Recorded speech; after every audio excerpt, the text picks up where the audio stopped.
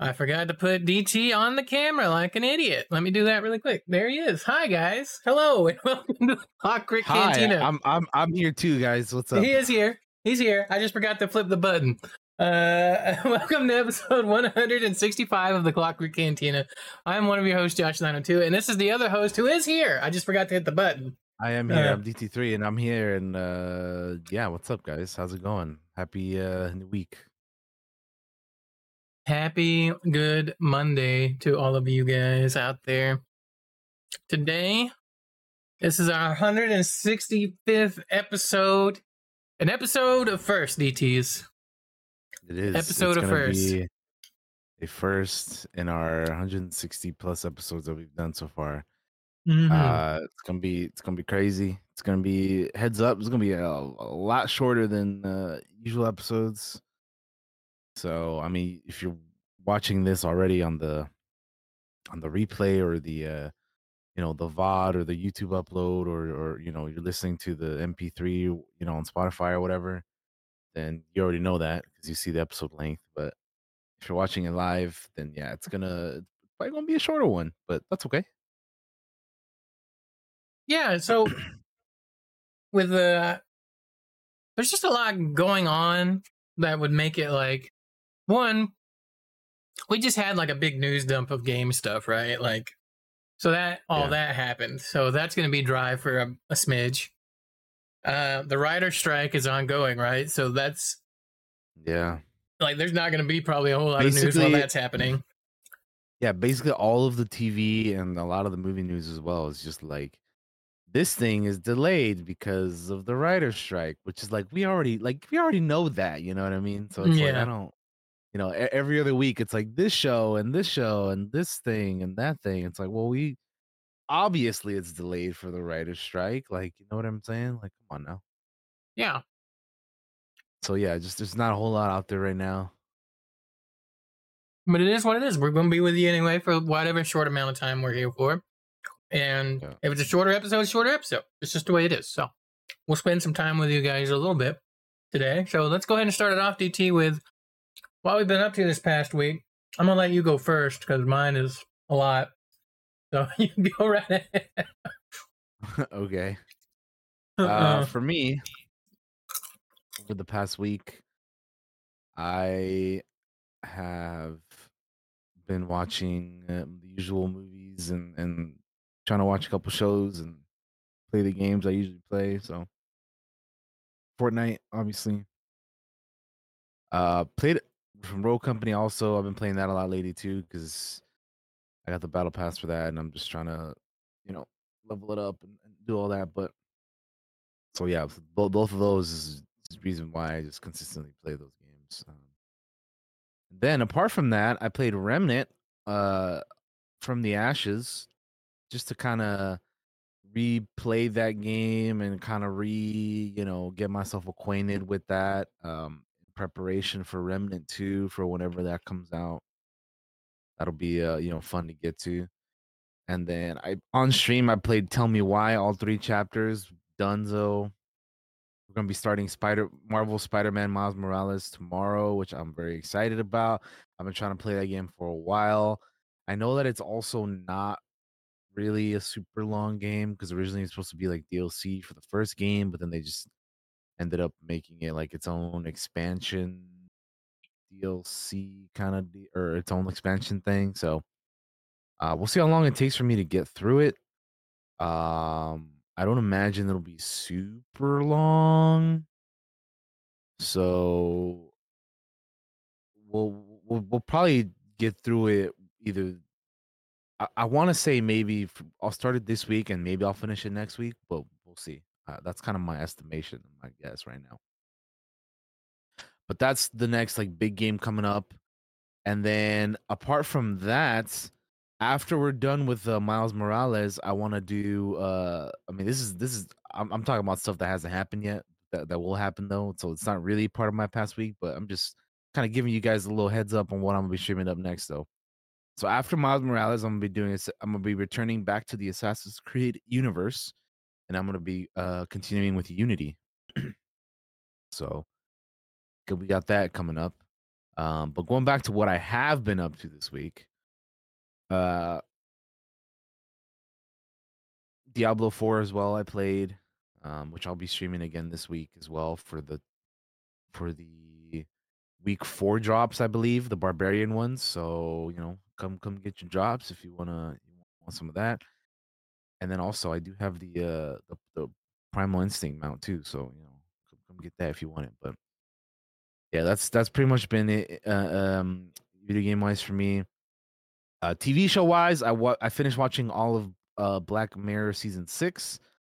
I started what episodes 1 and 2 last week, and then this past week I finished 3, 4, 5. Pretty good season overall. I enjoyed it. I just like Black Mirror though. It's fun. It's a neat little interesting show. What else did I watch TV wise? Secret Invasion first episode was out, and yeah, pretty pretty crazy first episode, man. Especially that ending, which was kind of like whoa. But we'll talk about that when we get to it because I'm sure we will be doing an episode on that. Um, and then oh, really quick before I head to what movies I watched this past week. Video game wise, Steam sent me a playtest for this game called Sengoku Dynasty, and I thought that was pretty cool. It's like a feudal Japan uh survival game.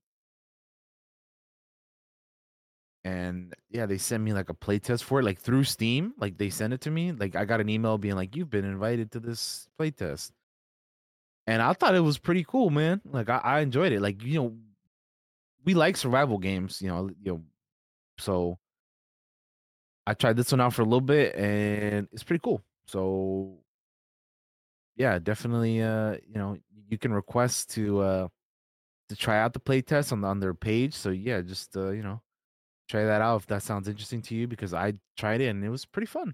So recommend that one. And then also I played a bunch of demos because for Steam Next Fest, a lot of cool demos out there, man. I played a lot of cool demos. I had like 20 that I wanted to play, but I only ended up playing like half of that, like 10 of them. And of the ones that I played, the ones that I would recommend to you guys are I forgot last week if I mentioned the ones I played, but On Guard was from Summer Game Fest. Strongly recommend that one. Great game. Liza P was fun. The Invincible was good. I Am Future was good. Station to Station was good. Um and then recently I played Contraband Police, which I think is already out. So that one doesn't really count, but cool game. Echo Point Nova. Fun demo. Try that one out if you haven't.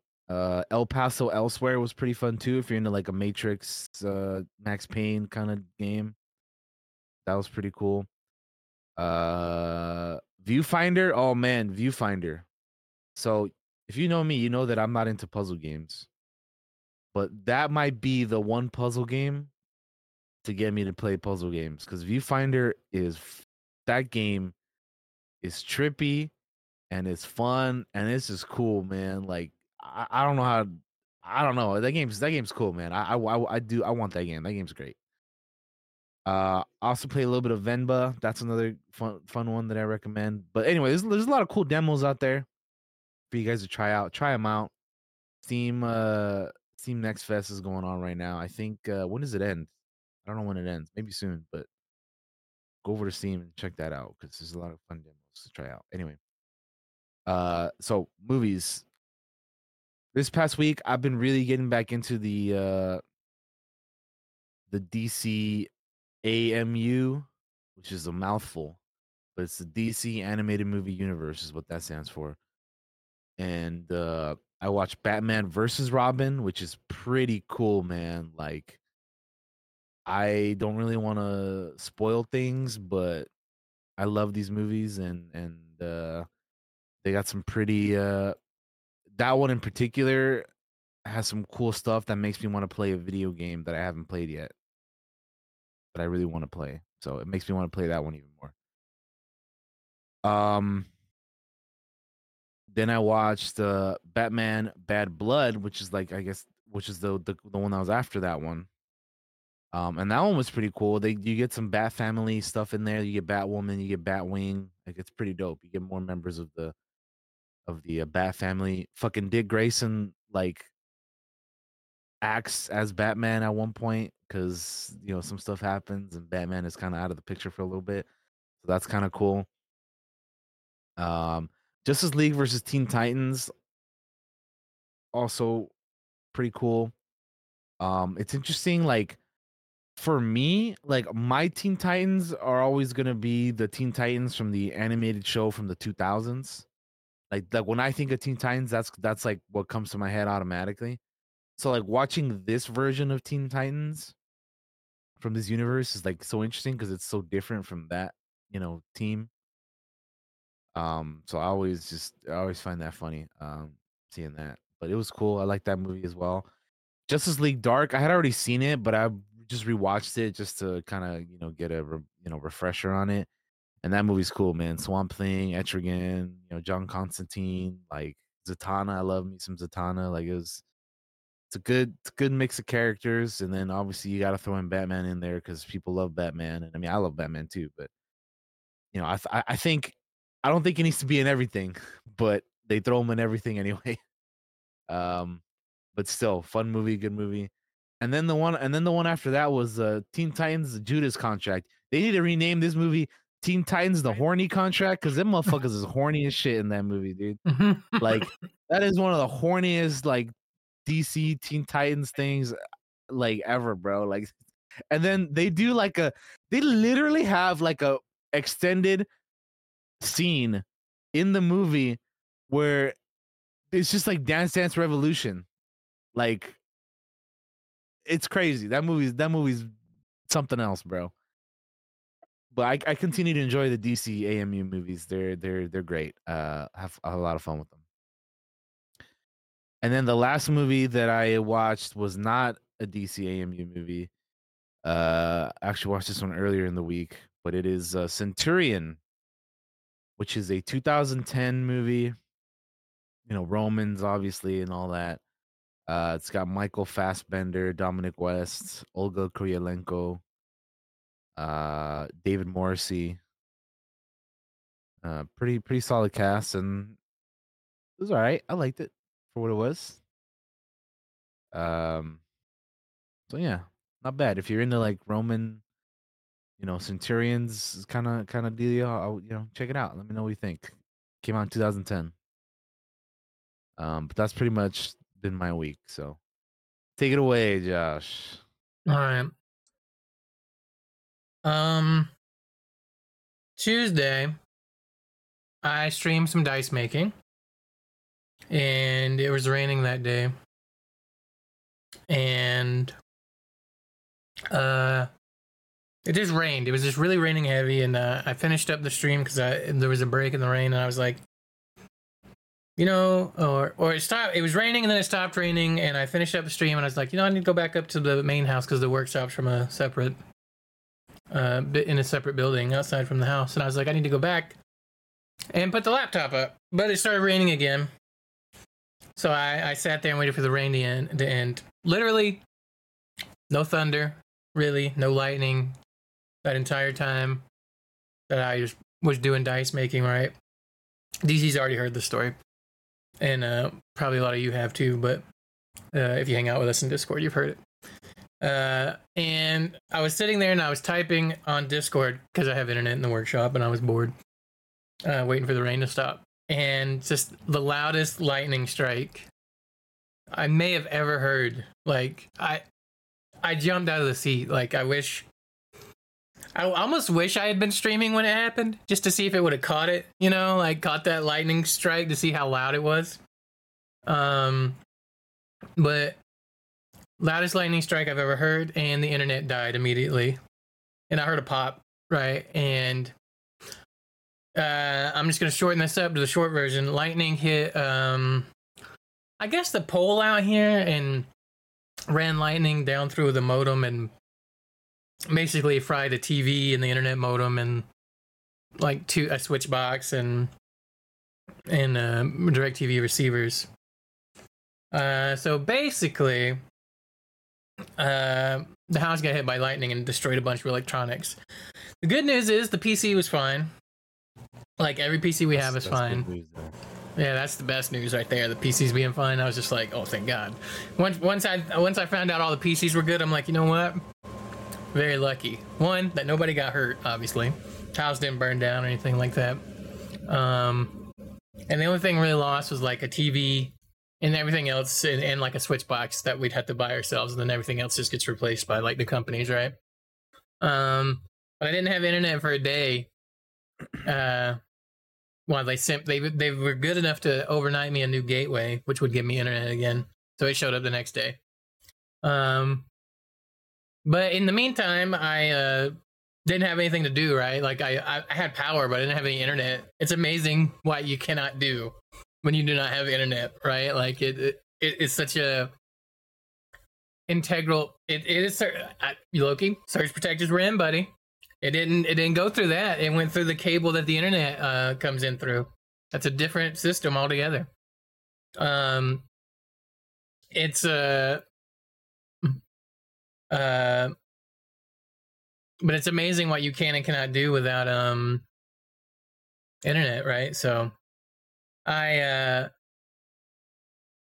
played my Switch. I was playing Hades. I played Hades most of the day. I was like, you know what? I have a Switch. I could play something on the PC like offline, but I was like, you know, I don't really want to.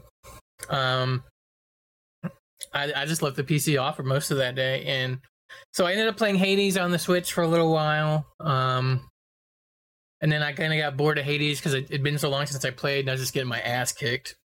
I love Hades, don't get me wrong, but when you haven't played it in a while, you kind of get your ass kicked. And I had other Switch games, but you know, I started a book last year. I think I've talked about it on the podcast before, called Mox, with John Moxley wrote the book, the wrestler. And I got halfway through the book and I just stopped reading, I think, because I just got busy. It wasn't that I didn't like the book. And so I finished the book. That's one thing I did. I finished reading the book Mox, which I recommend to anybody that even has like a passing interest in wrestling or anything like that. Check out Mox by John Moxley. It's just full of stories about his early career, how he met his wife, their wedding, how they got married. Had some good stories, has some sad stories in it. I cried at one point reading this book. But yeah, it's a good book. Recommend checking that out to anybody that wants to see it. I also ended up, funny enough, I was so stressed with everything going on, because even though I was grateful that nobody got hurt with the lightning strike and most of the stuff is fixable, I was still like very stressed trying to get everybody situated, because it didn't affect just my household. It affected like all the households around us. So like, which is like my grandparents and all of them and like their house. So I was just trying to fix everything. So I just ended up getting super stressed about a bunch of different stuff. And I ended up getting sick over the weekend with just really bad stomach problems. Like, we're not going to go too deep into that, because if you had really bad stomach problems, you know it's not a good time. Just be aware of that. What kind of superpowers did you gain during that lightning strike, man? Dude, if I became the Flash, you know, first I'd be a better Flash than Ezra Miller, I guess. And I don't know. I'd save people, I guess, if I got superpowers. So anyway, I ended up getting sick over the weekend, and we didn't play Blasters and Bandits for that, which that'll be back this Saturday, playing again. So make sure to follow the Heroes of Fables channel. But I got internet back, and I got to stream a little bit the next day of Final Fantasy 16, which you guys all knew I was super excited for. And we played a little bit of that on stream. Those VODs are up on the YouTube. Go check those out. I like the game a lot, but I ended up getting sick, so I didn't get to continue on with that like I wanted to. Played a smidge of D4 that I was really bad at.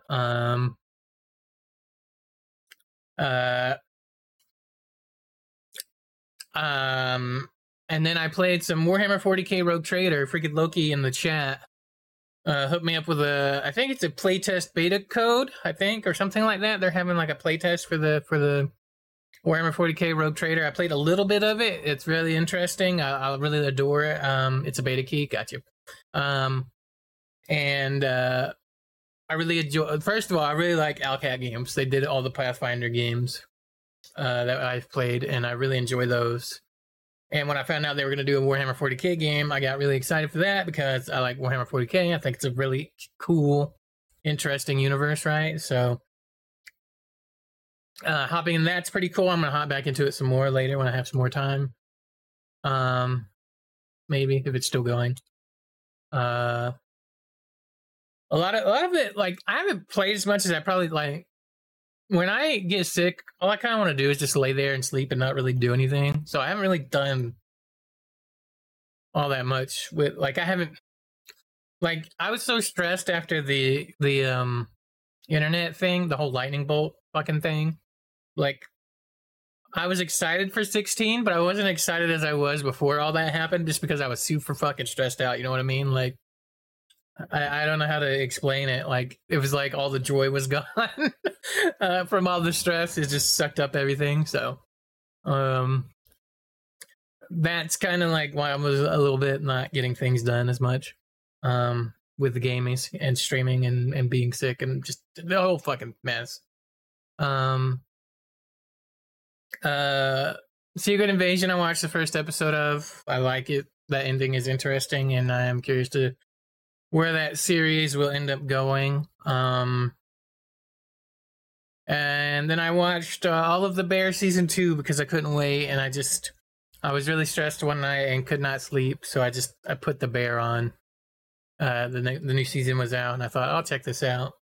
And I don't want to say a lot because I know DT's gonna watch it, and I have friends that are watching it, and I don't want to spoil any of it, obviously, but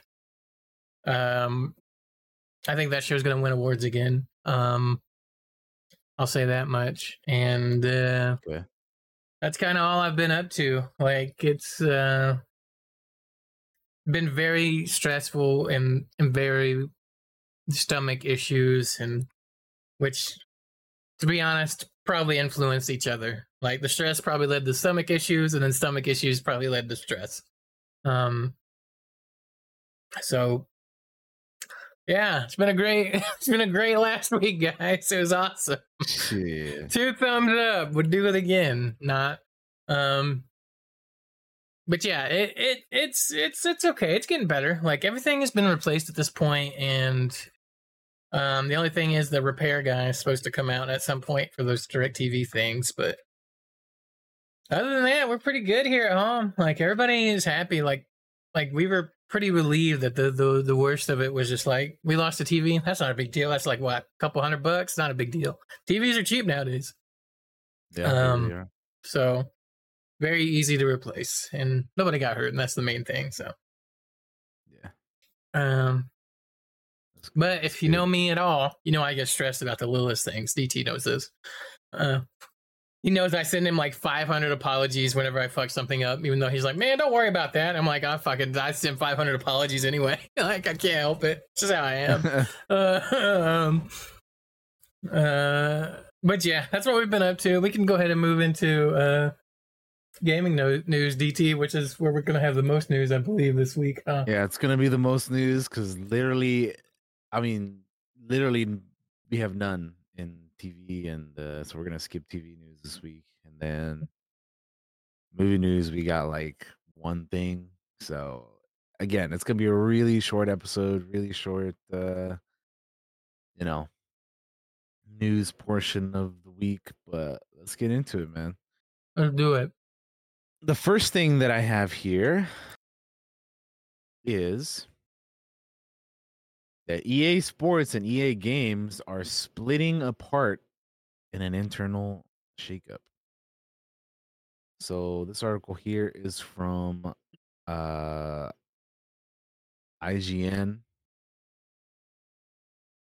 and they say that EA is undergoing a major internal reorganization, with EA Games being renamed EA Entertainment. In a message from CEO Andrew Wilson, uh, they said that they're realigning its major studios and its leadership structure in an effort to empower our creative teams. The reorganization includes splitting EA Games and EA Sports, with the former being renamed EA Entertainment. And they signal that EA intends to expand beyond games where possible. We're building the future of interactive entertainment on a foundation of legendary franchises and innovative new experiences, which represents massive opportunities for growth, Wilson wrote in a message announcing the news. We're building the future of interactive entertainment on the foundation of legendary franchises and innovative new experiences. Laura Miele or Miel, uh, previously EA's COO, will take over as president or EA president of entertainment, technology, and central development at EA Entertainment.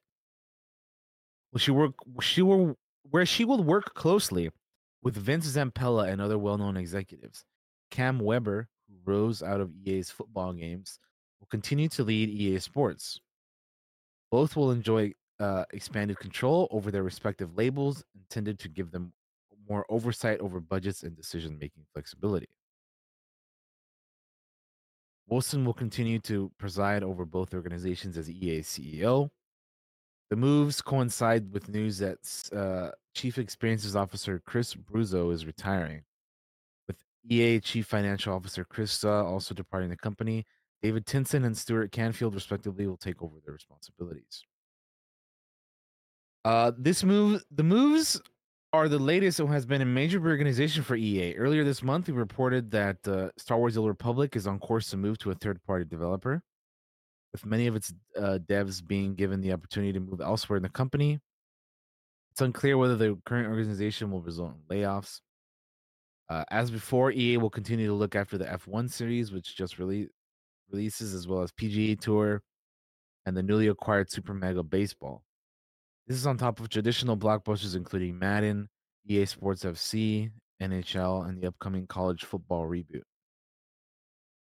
EA Entertainment, meanwhile, will encompass Respawn, DICE, Ripple Effect, Ridgeline Games, Full Circle, Motive Studio, and EA's Seattle studio.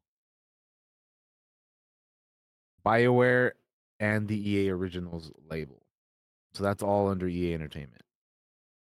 EA also includes numerous mobile games, including Star Wars Galaxy of Heroes and the recently released Lord of the Rings Heroes of Middle-earth.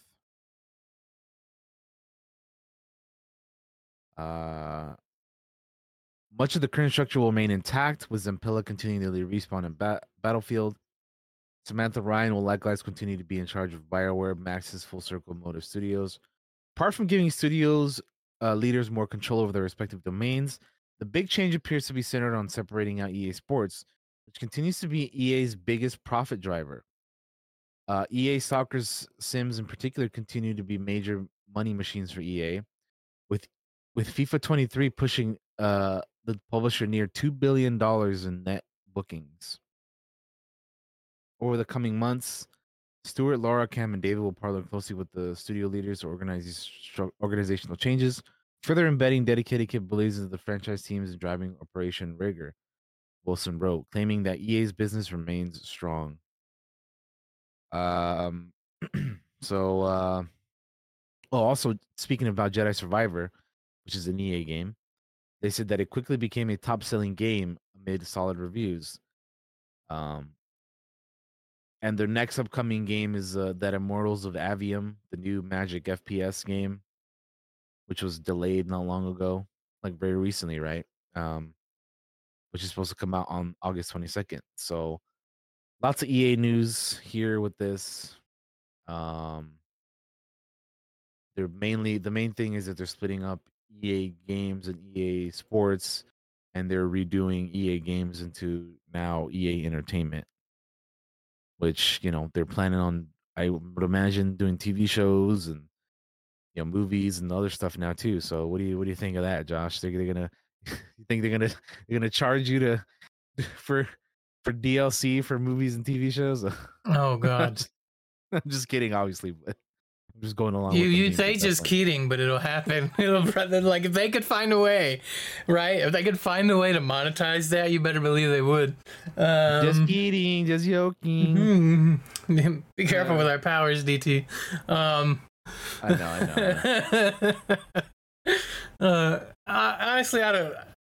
Cool, I guess. Like, I don't have a lot of thoughts on it. Like, they want to make things into other things. Like I don't know, like a Titanfall show would be kind of cool, you know, like or a movie, or you know, who doesn't like a giant mech show or movie? Like, that'd be kind of cool. I don't know, like.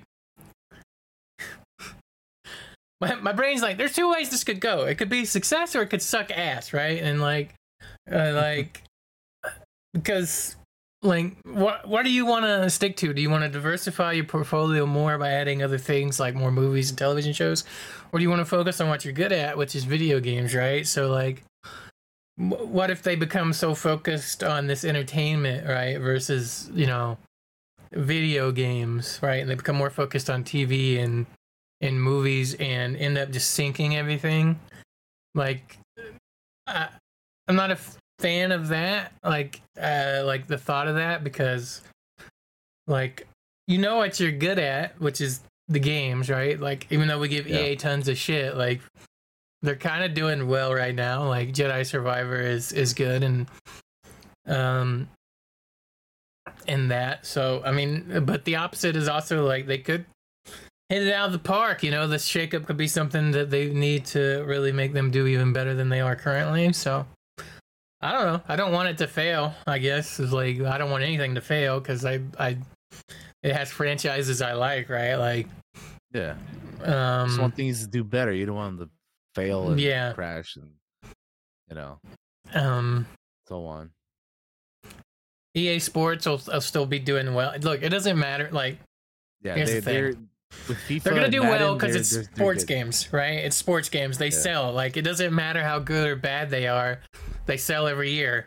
If they didn't, they wouldn't make them every year. You know, like, sports games are always like the most general. It's for the general audience, right? Like, you and I are like, and I say this all the time because we're always like, and anybody that's around us, we're always like, who buys this stuff? Well, the general audience does. Like, they're not necessarily EA Sports, but like in general with like movies or television shows, we're like, who watches this? Who buys this? It's like the general audience does. Like, we are not the general audience. We are the people that know all the ins and outs of all this stuff that's going on.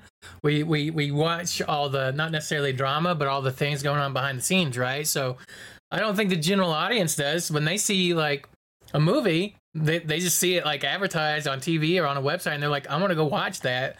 And some of us are left scratching our heads like, how could something so dog shit make so much money? Well, that's because the general audience liked it, not necessarily because people like us like it. In the know. What were you gonna say, DT? I kept ranting. I would say that being said, I got the newest FIFA though. Like, you know what I mean? Like, I haven't bought a sports game in so damn long, but like, because I used to be somebody that bought them every year. Like, I would buy the NBA 2Ks or the NBA Lives and then the FIFAs, right? Like years ago, I would buy like both of them every year. Every year, I'd get both of them. And then like sometime around 10 years ago, I was like, I stopped. That like 2012 is kind of when I stopped. Because I remember getting FIFA 13 and then that was it. I stopped playing them.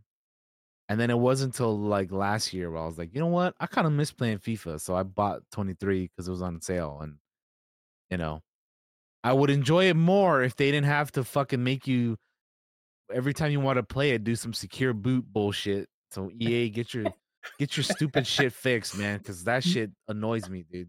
You guys should have been in voice with us the other night. DT and some of the others were talking about this, and I was like, I'd forgotten about the secure boot thing. Stupid ass secure boot, man. It's fucking dumb, dude. Like, if like, don't I don't even want to get started on it because it eats me up, bro. I hate that shit so fucking much, man. God damn, I hate that shit. It pisses me off so goddamn much. But anyway. But you bring up a good point, which is like, you used to buy those sports games every year. I used to be the same way with Madden. And the reason why is it's very simple. I bonded with sports with my dad, right? And like it's a game that we could both play together. Even Yeah. though he would trounce me because I'm a child trying to play football, like I know what's going on. Um, but it was a thing to like hang out with your parent. For me anyway, to hang out with like my dad and play football. Like we always bonded over sports. So just like the EA sports games are always going to make money just because the general audience is like everybody can get into it. Like when Paula was getting into football, like she even thought about getting a Madden and learning to play the football, right? Like we talked about it in Discord, um, with the video game. So yeah, those games will always make money. Um, so they'll be fine. Yeah. And it's probably good for them to kind of split that up too, because those are two completely different genres. That sports, EA Sports is just so much not bigger, but it's just so big on its own. Like, does it need to be rolled into the entertainment part? Not really. Yeah. No. But yeah, I hope it's a success. Like, I don't want failures. I don't want people to lose their jobs or anything like that. And I'm kind of curious to what we'll see in the next 10 years. If this, because this will be one of those things that you're not going to know the success of for a very, very, very, very, very long time. All right, DT. I think that's enough on the EA things. What do we got next, bub? Next up, well, we're gonna be talking about that thing I just mentioned about Immortals of Avium. They has been delayed for a month. So originally, it was supposed to be releasing on July 20th, which is next month, but they pushed it a month after that to in a couple of days to August 22nd. Um, there's a full statement signed by developer Ascendant Studios and the game's director Brett Robbins that says, "As you know, this is our first game as a self-funded independent studio. We set out 5 years ago to ambitiously make an original Magic FPS in a new fantasy world. Along the way, we worked through a pandemic, built a new team, developed on Unreal Engine 5.1, and pushed the boundaries of what we thought was possible. Now, the finish line is in sight. The recent feedback to the game proves to us what we already felt, that Immortals of Avium is something special. In order to realize our full vision, we're going to take a few extra weeks, making our new launch date Tuesday, August 22nd. This will give us time to further polish the game, finish optimizing all platforms, and deliver a strong launch. We owe it to ourselves and to you to get this right." So that's what they had to say about it. And yeah, good luck to them. Um, everything that I have seen from this game personally didn't really do much for me, but I mean, hopefully they do well and then they're able to, get everything right. Because as we know, you release a game at launch and it's not good, it's kind of forever your kind of legacy at that point. Um, even games that have released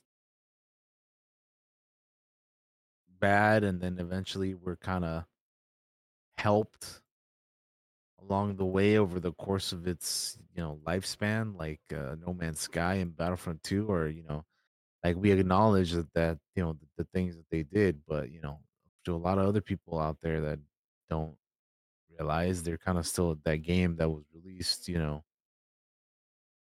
uh poorly, like badly, so Yeah. good luck to them, man. I honestly, I was kind of hoping this game would surprise me because I kind of feel like the same as DT. Like, it doesn't really grab me or make me super interested just in what I've seen. Like, but I was like, I always kind of hope a thing will come out and just have like the best reviews ever, and it's something that maybe it didn't interest me at first, but it's like the reviews are so good I couldn't ignore it, right? So I was kind of hoping for that with this game. Um, um, it's cool that they're delaying it, so even if it is a month, to be like, yeah, we're not up to where we really need to be, so we're gonna delay it and get it all polished up. So that's cool at least. And I'm really interested to see how it is when it comes out. Next month, I guess. Now, Well, two or months, but yeah. 2 months. Yeah. Sorry, my timeline is getting messed up here because I was looking at July and I was like, it's July. No, it's not. We got a few more days till Yeah, July. So we do. I mean, it might as well be though, right? Like we're close enough. We got what, 1, 2, 3, 4 more days. Damn, dude, we're already almost in July. That's crazy, bro. I know. right. I say this It is every year, nutty. but it's crazy how quickly time passes, man. We're already halfway through the year. It's nuts. It's okay, DT. I'm gonna close my eyes any minute. We'll be in the year 2030, I'm sure. Shit. Yeah. Anyway, what's next, bub? All right. Next up after that, we have the Nintendo Direct. So this past week we had a Nintendo Direct happen in the wee hours of the morning over in my neck of the woods. Um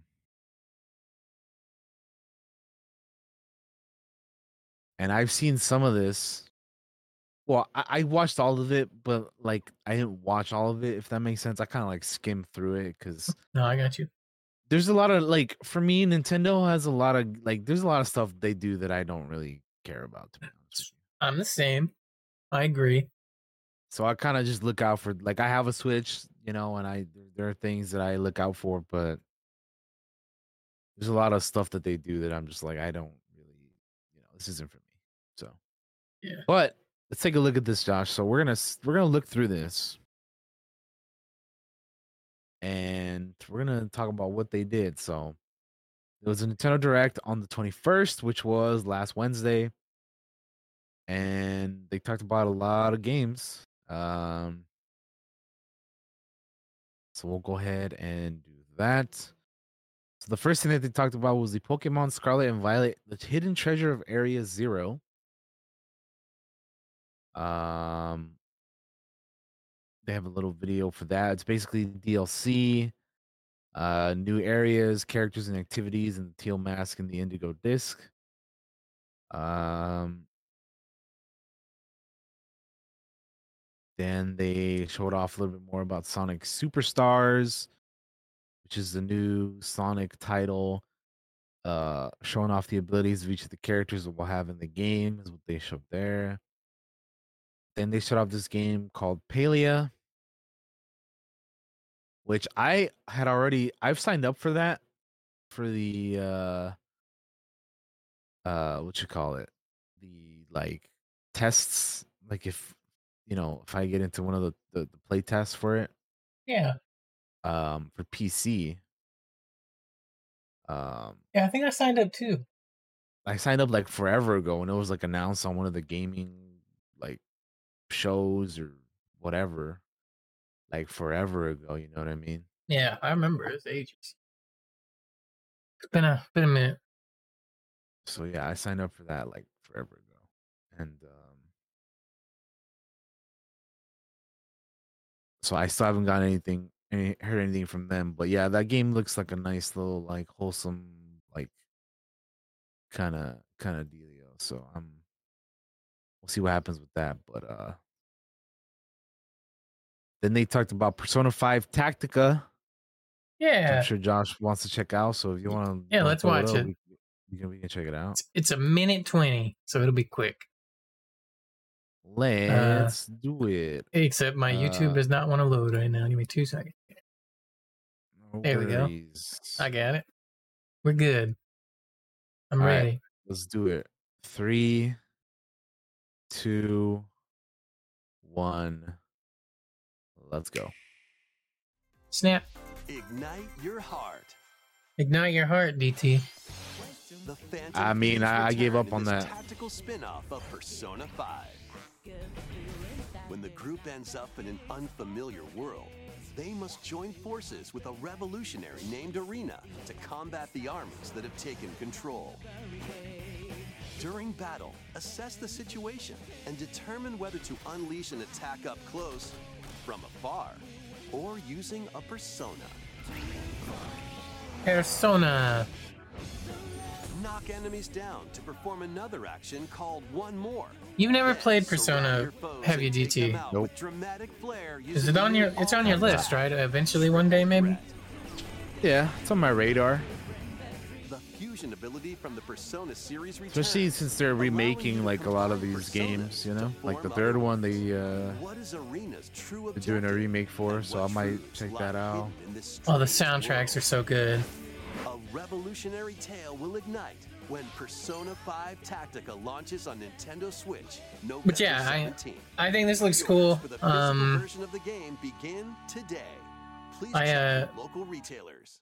I told Majin, like, even though like the characters are like chibi and small and like anime as fuck, like I Yeah. still want to check it out because it's Persona, and Persona 5 was like my first Persona ever, and it was so good, like so good,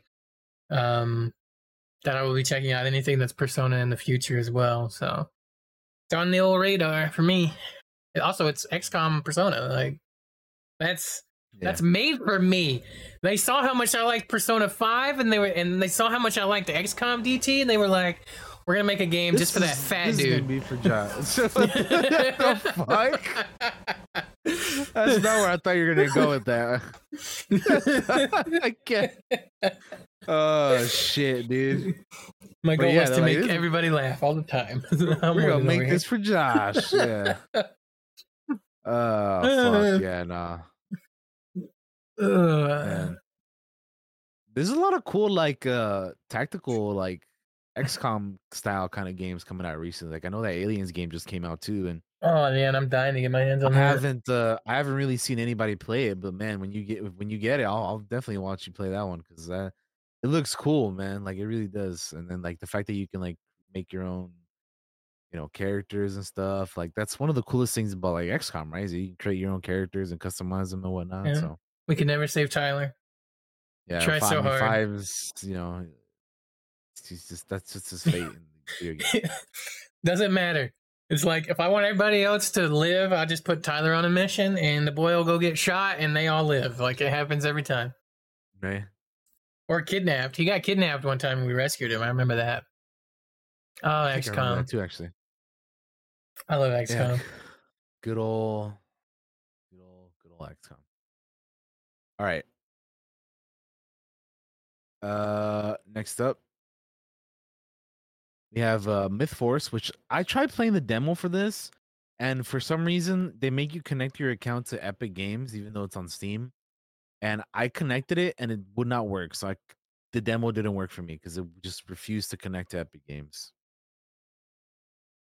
So I didn't get a chance to play this, but the demo is out for that if you want to try it out. It wouldn't work for me, but you know. It looks cool. It's like a Saturday morning cartoon kind of video game with, you know, fantasy, you know, high fantasy kind of deal. Splatoon 3 Splatfest. I've never played the Splatoon games. They look kind of fun, but I've never played them. I knew people who played them all the time. Detective Pikachu Returns. Let's check this out because Okay. I just want to hear Pikachu talk like a person. So let's check this out. I've never played the first one, but I watched the movie. The movie was fun. If they, you know, make this into another movie as well, then that'll be cool. So let's check it out. 3, 2, 1, go.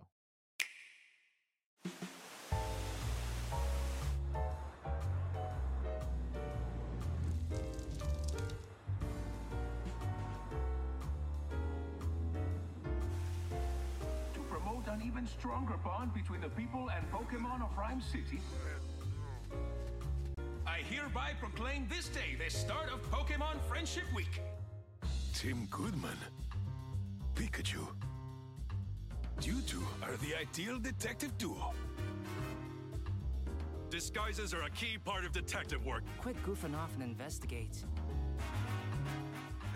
So much for my coffee. Something tells me Bro, this is just the I beginning. just Pikachu with this voice, bro. A light roast today, huh? Hilarious.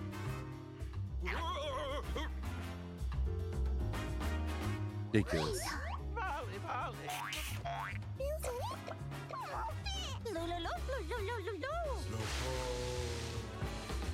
There is something the two of you must know. You too. Based on our deductions, the culprit is clear, isn't it? A bolt of brilliance. The name's Pikachu, and I'm what you might call a great detective. It's a great detective, Josh. I sure wish somebody would bring me some coffee. Hey, that Pikachu really likes coffee, man. Apparently. Yeah, sorry, that's a little Ridiculous too is what that ridiculous for is. me. Yeah. Yeah. All right, so we can watch the big surprise of the thing, which is the Super Mario RPG. Originally released for Super Nintendo. The remake will arrive this year on November 17th. So let's check it out. This is 2 minutes long. All right, 3, 2, 1, go.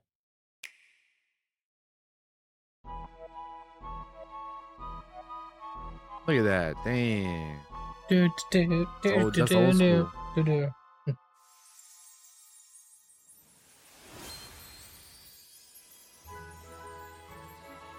Whoa, 2023. Man, looks crazy.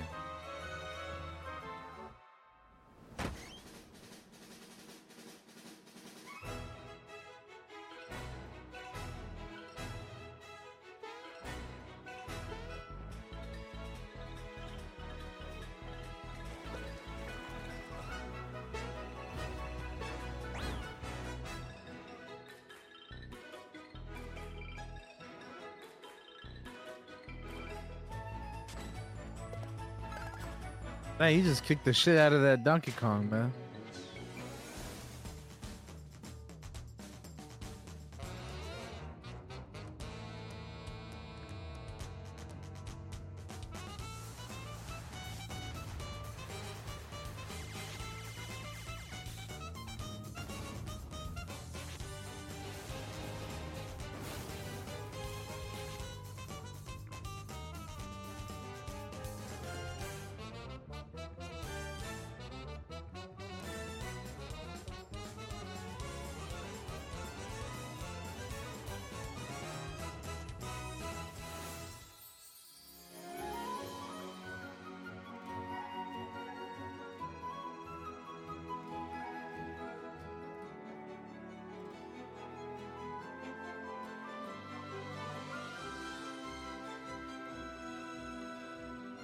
Pink ass star right there.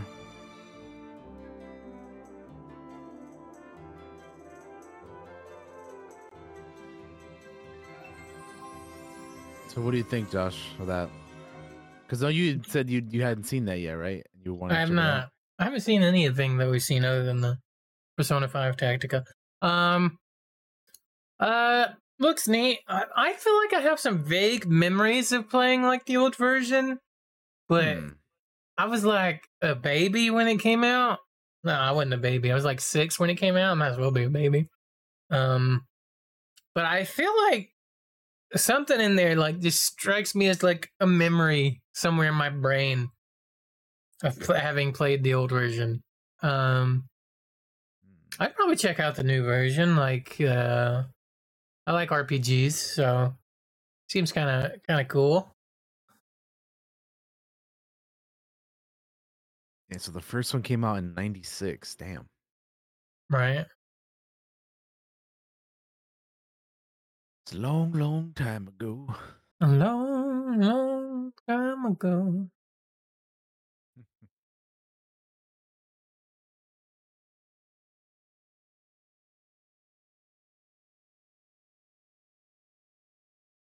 All right. Then after that, we had a new Peach game. They're coming out with an untitled Peach game. Finally, after so long, she's getting her own, game. Luigi's Mansion Dark Moon, an enhanced version, was announced for later this year. And then the Batman Arkham trilogy is coming to the Switch as well. Arkham Asylum, Arkham City, and Arkham Knight, all with their DLC, will be arriving in the fall. Gloomhaven is coming on September 18th. Just Dance 2024 on October 24th. Silent Hope, which is a action RPG where 7 warriors will join together with changing dungeons to face monsters. That's releasing on October 3rd.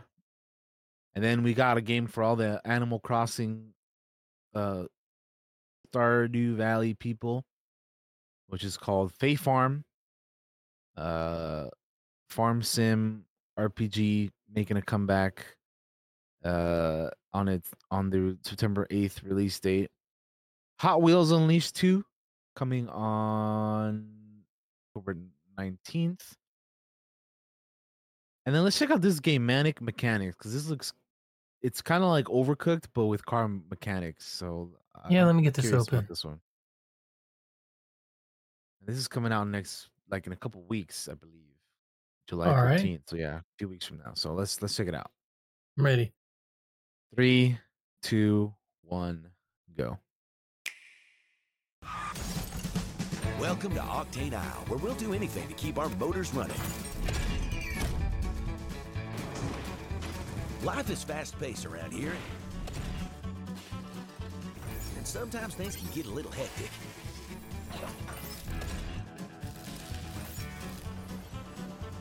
If you and your crew have what it takes to become Manic Mechanics, then grab your tools and get on over here.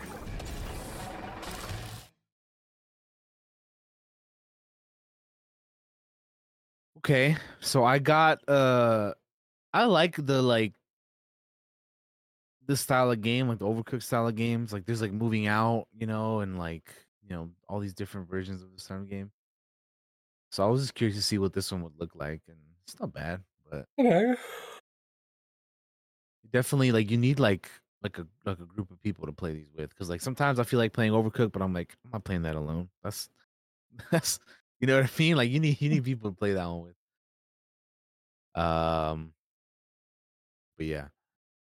The next thing that they showed off was Super Mario plus Rabbids Sparks of Hope DLC. It'll be the second DLC for that game, I believe. Showing off a musical role with new areas and enemies to face. And I believe it's already out as well, that DLC. Dragon Quest Monsters: The Dark Prince. Combine monsters from the Dragon Age or Dragon Quest franchise to help you on your quest and become a master of monster kind. This one is scheduled to release on December 1st. And then another one of the big things they had this direct was a new look at Pikmin 4, showing off some new mechanics and game modes, as well as some scenarios and areas to explore. And this game will be released on July 21st, which is about a month from now. That's my birthday. And there well, there you go. It comes out on my birthday. You're getting a lot of stuff on your birthday this year. Barbie, Oppenheimer, Pikmin 4, man. Hey. But I mean, it makes sense because it's a Friday. Usually Friday is a good day for shit to release, so makes a lot of sense. The demo will be available in 2 days, so on Wednesday you can get a demo. Oh, that's cool. 4.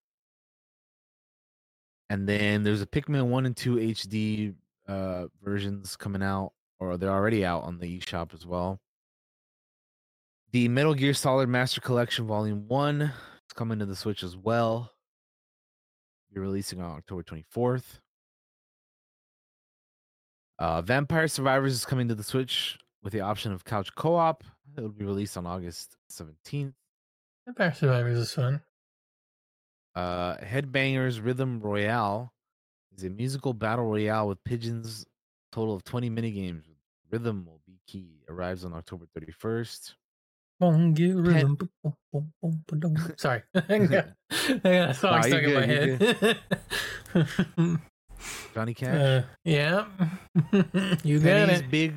Penny's Big Breakaway. In this 3D platform game from the creators of Sonic Mania, we will discover a colorful world where you use a yo-yo as a part of our arsenal. That will be released early next year. Then, of course, because it feels like these never end, the Mario Kart Booster Course is on Wave 5 now, with 3 new characters and 8 new tracks. Wave 5 will be available in the summer of this year. Star Ocean, the second story R, 2D and 3D graphics, remake of the classic Star Ocean, will be available on November 2nd. WarioWare Move It, featuring over 200 mini games. The WarioWare franchise is back to keep gamers on their toes on November 3rd. And then we have some new Tears of the Kingdom amiibo that are going to be coming out this holiday. And Super Mario Bros. Wonder, which is a new 2D Super Mario announced with new visual style and the continuation of 4-player co-op. Super Mario Bros. Wonder will be released on October 20th, 2023. And that is the Nintendo Direct for June 21st. So out of all of that, Josh, what was the thing that stood out the most? Which, I mean, you know, probably if I had to imagine, there's not a lot in here, but like the thing, if I had to guess for you, is probably Persona or Persona. Or what is it? I think Persona looks good. The Mario RPG looks good. I'm looking through this Star Ocean thing. That looks like it would be something that interests me. No, we did not. We can watch this. We can watch the Super Mario Bros. Wonder because we didn't watch it. So let's check it out. Yeah, I wish Nintendo appealed to me a little bit more. They're not really usually like. I was never a big Nintendo guy. I like some of the stuff they do though. All right, 3, 2, 1, go.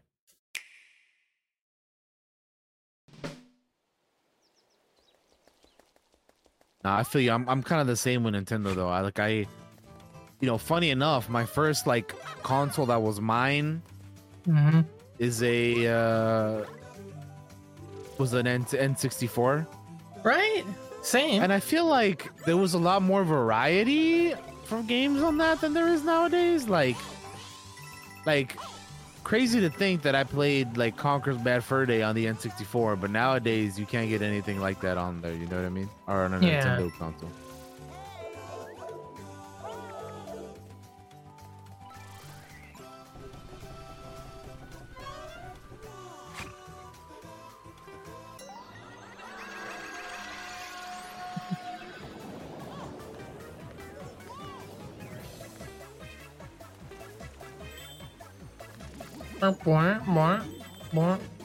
Well, that's trippy.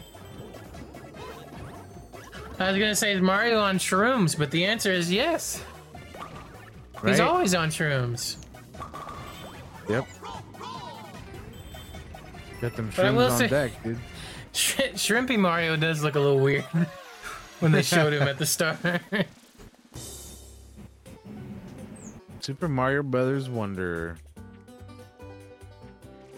It's your boy Luigi.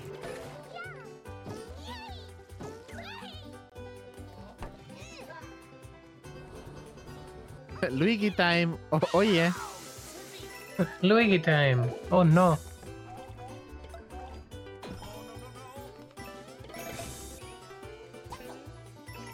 Yoshi.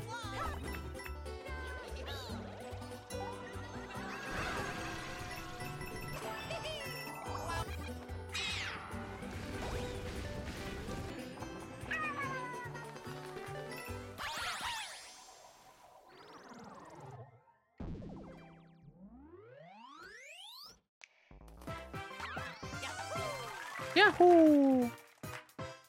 So there you go. Super Mario Bros. Wonder. October 20th.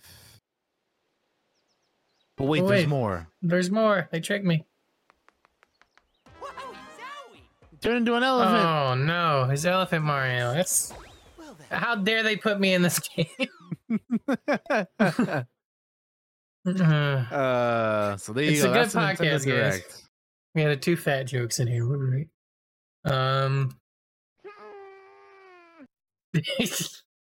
uh, Throwing some yeah. Yoshi for you guys there. Hell But anyway, yeah. so that's a Nintendo Direct. So yeah, you were saying that you're looking at or Persona stood out, Mario RPG, and then you're looking at the Star Ocean thing. Yeah, the Star Ocean thing seems like it'd be like a me thing. I could see that. But yeah, how about you? Anything for you? I don't know, like not really.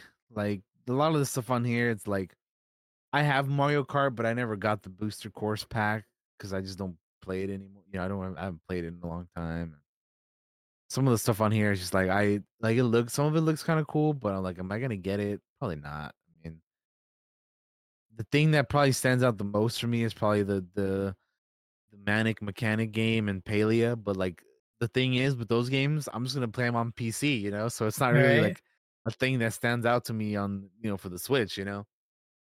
So yeah, I don't. There was really nothing for me this Nintendo Direct. I gotta say, um, I feel like this, some of you guys might think I'm being a shitty snob when I say this. The further along we get without a Switch 2, the even less interested I am in Nintendo games. Just because they look so old at times and like so dated. Like maybe I'm a snob. Like if the gameplay is there for some things, I can overlook that, but it gets a little harder um for me as we get more in its life cycle of the OG Switch. Like when we looked at, what did we look at? Which one was it? We looked at something. I think it was Persona 5 when I was looking at it and I was like, I saw like some of the textures and stuff on the side and they're a little like pixelated and not looking really that good at times in the back. And it's just like, your normal person doesn't notice that, but I notice that, right? So for me, it can kind of make it a little bit harder for me to be in on the Switch a little bit. It's like they're putting the Batman trilogy on the Switch too, and I can't help but be like, man, that's not gonna look good, like it's not gonna like graphically look like it would if it was on the PC or even on one of the consoles, main consoles, right? So that's kind of like why I have maybe a hard time now with Nintendo. Maybe as before I didn't like it, I need like a Switch 2, which I couldn't afford a Switch 2 anyway right now, but like the graphically it's a little hard for me. Yeah. It's funny how you notice this shit as you get older, right? It's like when it comes to like graphics and things. Like when I was a kid, I never thought, man, I just thought everything looked cool. Like as a kid, I'm like, that looks cool, that looks cool. Like none of that bothers me. Now that I'm an adult and and my tastes are the way they are now, and it's like, and I've had a good PC for a very long time, right? Like I can't help but notice it. Yeah, Now, I gotcha. anywho, what we got next, DT? Next up, we're going to talk about Final Fantasy 16 and your boy Yoshi P, because he says that 16's PC version is next up on his to-do list. Makes sense. So the long saga of trying to figure out when PC players like myself will be able to play Final Fantasy 16 continues. Although there's still no release date for it. Producer Naoki Yoshida says the PC version is still in development and that you'll hear more about it when it gets closer to the finish line.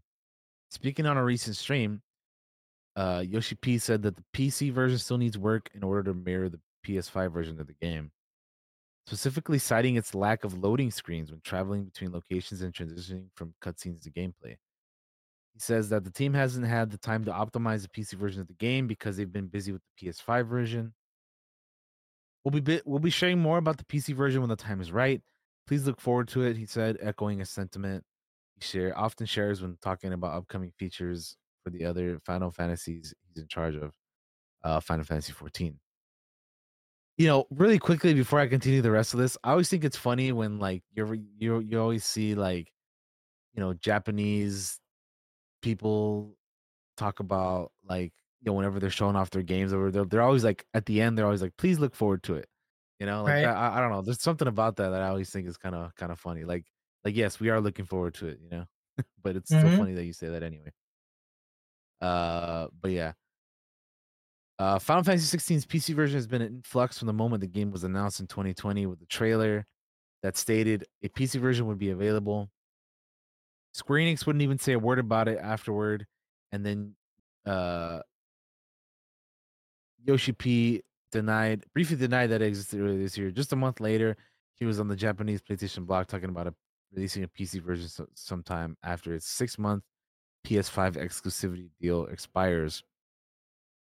The producer said, even if we start optimizing the PC version after the PS5 version comes out, we won't be able to optimize it in half a year. So it won't come out in a short span of half a year. So the wait continues, but it's good to know that it is on their priority list Yeah. for next thing in line. Because everything I've seen from that game looks fire as hell, and I can't wait to get a chance to play it when it comes to PC. Because yeah, it looks awesome. I really like Yoshi P. Look, I feel like most game devs wouldn't even think about, like, we know it's coming to PC. They wouldn't ever, like, here's what we're doing next, right? We're going to work on the PC version. Like, I feel like most wouldn't even mention it, right? But Yoshi P's like, listen, this next thing we're doing, he wants to give hope to those people that are waiting for the PC version, like UDT, and I'm sure tons of other people that are waiting. Yeah. So I'm glad that he addresses it, mentions it. It's like, listen, this is what we're working on. It's next. It's coming. Mhm. For those of you that wait. So I don't know. It just makes me like and respect Yoshi P even more, and I already did like him. So, it's pretty cool of him to say that.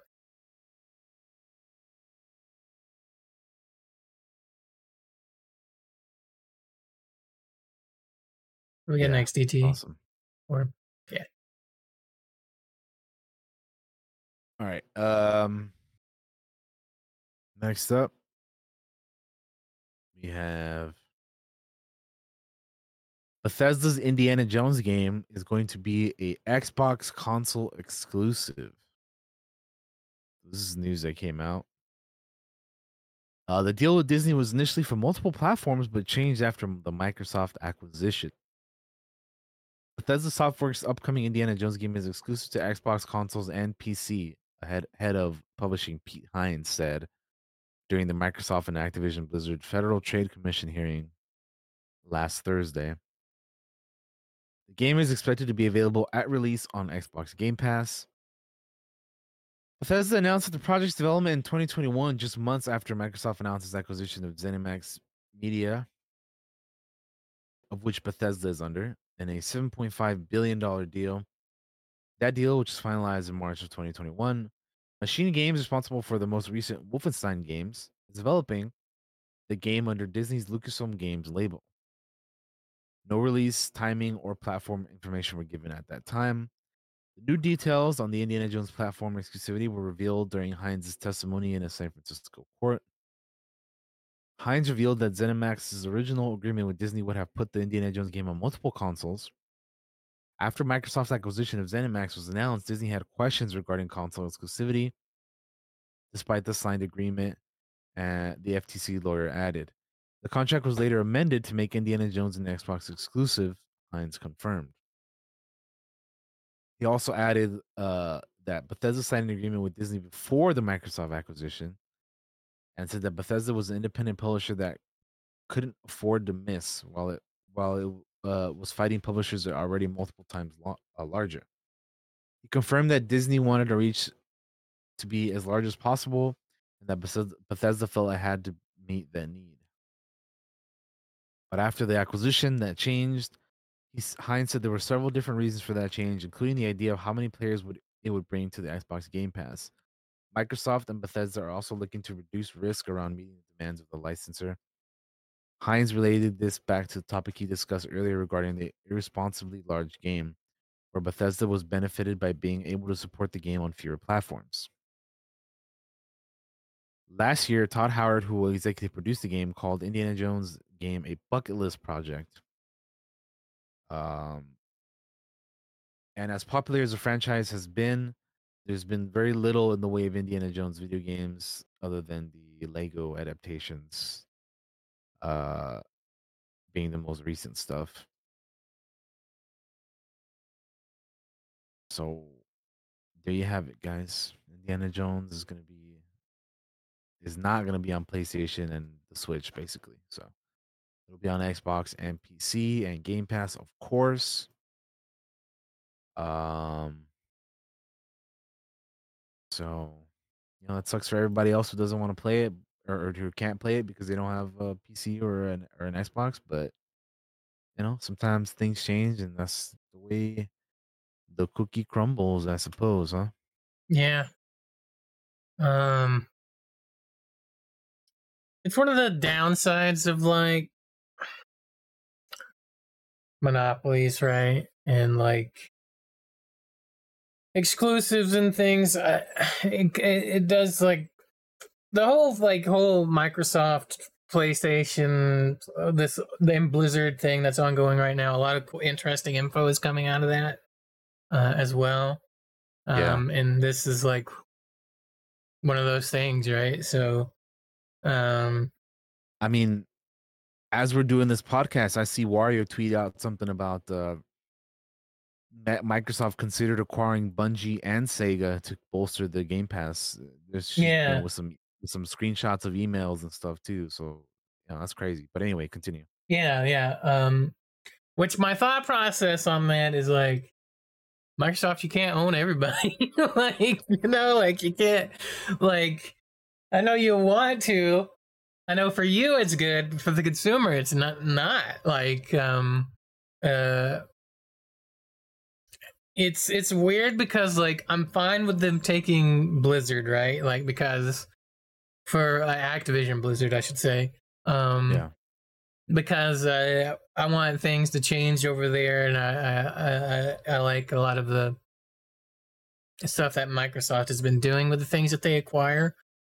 But at the same time, like there needs to be a point where they stop, right? Because if it all gets under one big giant umbrella, it's not good for you, me, or anybody that plays games to be like beholden to this one company, right? Like this one massive monopoly. It's is no good. So it's complicated as fuck. There's a lot of interesting news that comes out of this stuff like that. I'm fascinated. It's things you would never hear about otherwise, right? If they weren't doing this, it's like hearing all this stuff about like this, like the Indiana Jones thing, or some of the stuff they have said with like I think Starfield and like other stuff coming out of that. It's like I wish I was a more educated person to be able to go through all that and understand all of it and what this line of text here means and why that's very important. I'm not. But what does come out and is simple enough for me to understand, I find absolutely fascinating. And how big businesses do business and this whole merger or acquisition thing with Activision Blizzard is fascinating.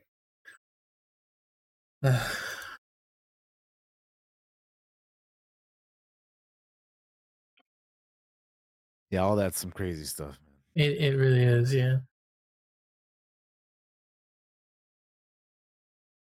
All right. If you're ready, though, we can move on to the next thing. Sure. She still got a couple things here. The next one is, according to the LA Tourism Board, E3 2024 and 2025 are canceled. However, the ESA says no official decision has been made yet. So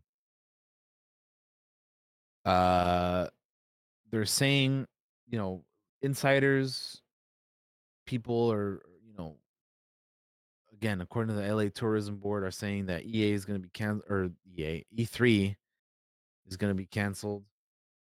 But let's be real, Josh. Like E3 is not what it once was.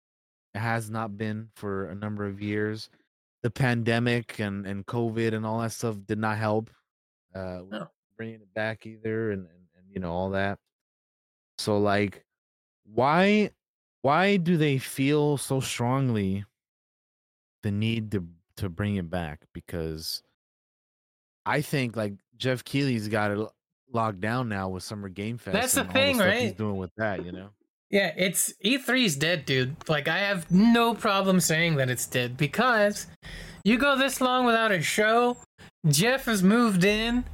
What the fuck do you think's gonna happen in the next couple of years that's gonna change ESA? Like, it's dead, dude. Just admit it. Like, and I'm not even trying to be like a shitbag about it. It's just the fact that you've gone this long without one. Somebody else has already filled that void. They're not going to come back to you, and the longer you go without doing one, they're definitely not going to come back to you because they see how much, one, it's easier. Like, they don't have to stress about getting something ready for an E3 show, right? All these big-time game devs have learned we don't need to do that. We can just do our own little show, like, for ourselves when we're ready, like... And the longer Yeah, like you go without everybody- one, like, come on, man, you're dreaming if you think this is going to happen. Everybody does their own thing now, and then like everything that EA used to be, or E3 used to be, like PC gaming show and the Xbox with that, like that's all Summer Game Fest now. Mm-hmm. Like what are you gonna do at E3? Like what's gonna be different from Summer Game Fest that you're gonna be doing differently? Like everything that they used to do is now a part of Summer Game Fest. So I don't understand what they're gonna be having that is not. You know what I mean? Like what are they gonna do? Like when was the last fucking E3? Was it like 2019? I think, maybe? Because like I don't. I'm gonna look. I'm looking. There was one in 2021, but it was an online one. That I mean, come on. The last in-person one was 2019. I want to say. Yeah. So yeah, it's. I mean. And even then in 2019, Sony wasn't there. Like they weren't there. They opted not to go. Yeah, everybody does their own thing now. Like it doesn't like what do they plan on doing? Like I don't understand, I don't think it happens. I don't think it'll ever. They might in a few years there might be like what is it like? I want us to be like it'll be a reunion episode. You know what I mean? Like it'll be like, and people will show up to that maybe if that happens. But I don't see it in the next few years happening, like at all. To be honest, like I think it's just easier for everybody, like everybody that's involved in it, not to do that. We're just in different times now, man. Like E3 made more sense, like 20 years ago when we didn't have like the ability to stream at any given moment, like when when all these, companies couldn't just stream on their own, you know what I mean? Like that's because that's what they do now, So it made sense to have everything all together, and for, a couple weeks in June or whatever. But like now it's like, people do these companies do their own thing, man. Like, yeah, it's just not like you can't expect this shit to all be the same it was. And then like they haven't had a show in 4 years. Like, just how do you recover from that? And here's the next thing. They refuse to adapt, right? Like the ESA and E3, they refuse to adapt. You want to know how I know they refuse to adapt? Because Jeff Keighley runs Summer Games Fest now, right? Like, yeah, he adapted. He had the vision. He saw, right, what he could do, and he does it. So like, not to be a turd, but you missed the boat, my guys. Like, somebody that was a little bit more forward thinking kind of got on there and made that other stuff possible. And you guys were just kind of worried about the in-person event that kind of got dated and old. Is it a bummer?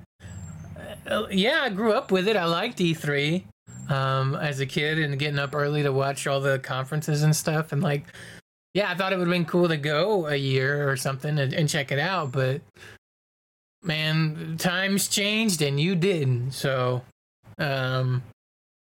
unfortunately, that's just the way it is. Yep. That's the way it is. All right. All right. Well, we can move on then. We got a couple things here left still. One of which is Xbox Perfect Dark reboot is still years away. At the Game Awards 2020, Xbox unveiled a new game from its fledgling studio, The Initiative, a reboot of Perfect Dark. The 2-minute trailer was purely cinematic, showing off its eco-futuristic Earth as the camera soared over the massive city, bedecked in greenery. After zipping through a skyscraper, we saw a woman gazing in the distant pyramids amid a raging storm. Did you find what you're looking for, Agent Dark? A voice asked. Not yet, replied Joanna Dark. This is only the beginning. 3 years later, developer of the initiative is still in many ways only at the beginning. At the time of the trailer, created by an external CG house, was shown, it was very obviously far ahead of anywhere the game was at, according to one developer who was working on the initiative at the time. We hadn't even figured out any of our core game mechanics. We didn't even really know what type of game we were making. But as we know, teasing new games with cinematic trailers years before the game itself is ready is a common practice in the industry. But the initiative's radio silence combined with the reports of major attrition at the studio have sparked questions about the project. Exasperated by its recent absence from the Xbox games or Summer Game Showcase, the concern is not only unfounded, or the concern is not unfounded, according to conversations with 13 sources familiar with the game's development. Little meaningful progress has been made on the game since that 2020 trailer. The answer isn't glamorous, but the realities of game development. The project has seen roadblock after roadblock, with problems such as co-development partnership, pandemic, technological challenges, ongoing exodus of significant talent, and unclear direction from management, keeping the game in development limbo. And with a new partnership with the Crystal Dynamics appears to be finally bearing fruit, multiple sources who have worked on the game recently say that Perfect Dark is still in the earliest stages of development, estimating that it's still roughly 2 to 3 years away from being ready for release.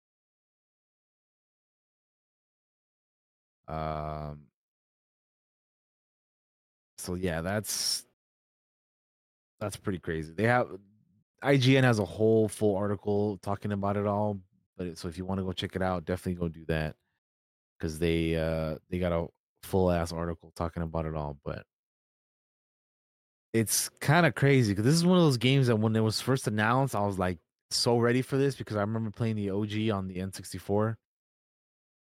So I was all about it, man.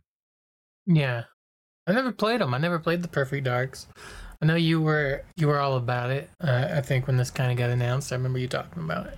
Yeah, I was like I said, I played the original on the N64, so I was as soon as I saw that, I was ready. Yeah.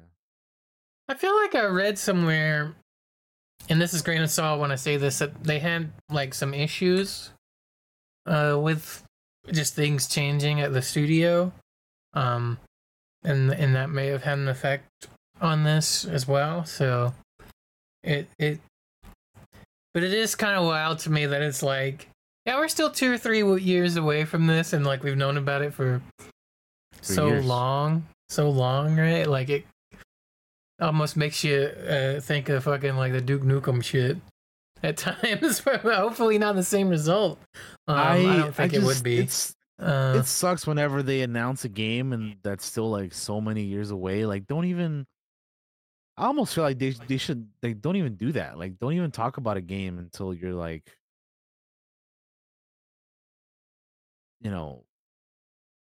ready. Like, unless it's like a couple years away at most. Like, don't even talk about it. Like, I don't. Right? Like they did this so early. I don't want to hear about it. Yeah. And like when they're like, we didn't even have our core game concepts or any of that stuff down, I'm like, then you definitely shouldn't have had a trailer out there yet. Like, you had a CG trailer and you didn't even have the game laid out. That just seems so insane to me. Like, and it's the same thing with like Beyond Good and Evil 2, right? Like, We've gotten Oh, a man, trailer. that- They've talked about it, and then like it's just been nothing, right? It's been radio silence. It's like, ugh. That game has just been talked about for what, like 10 years now, and it's like, where is it? Like, what is Right? going on with that game? Vampire, Bloodlines Masquerade 2. Like, what's another game? Like, what the fuck is going on, dude? Yeah, right, Yorko. Yorko says the game trailer will premiere at the next E3. Yes. Oh man, yeah, Metroid Prime 4, dude. Damn, yeah, that's another one that we've like. It's like we're doing it, and then like, where is it? You know, Yeah. crazy. There's a lot. There's too many games that are like that. Why do they do that, man? Why? It's Let me also stop the doing that worst shit. because it's like you're super interested in it and it's just radio silence. It's like we're not even going to tell you we're having issues with it, and it's like you start to wonder, is it even alive anymore, right? And then it I don't know. I wish there was a little bit more communication. Obviously, I understand like there are some things like we can't talk about this, right? Like, but like, come on, man. Like, it's a little rough to go.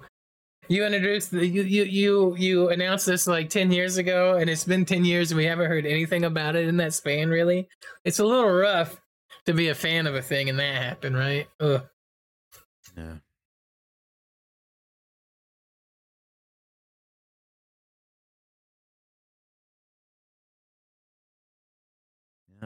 Yeah.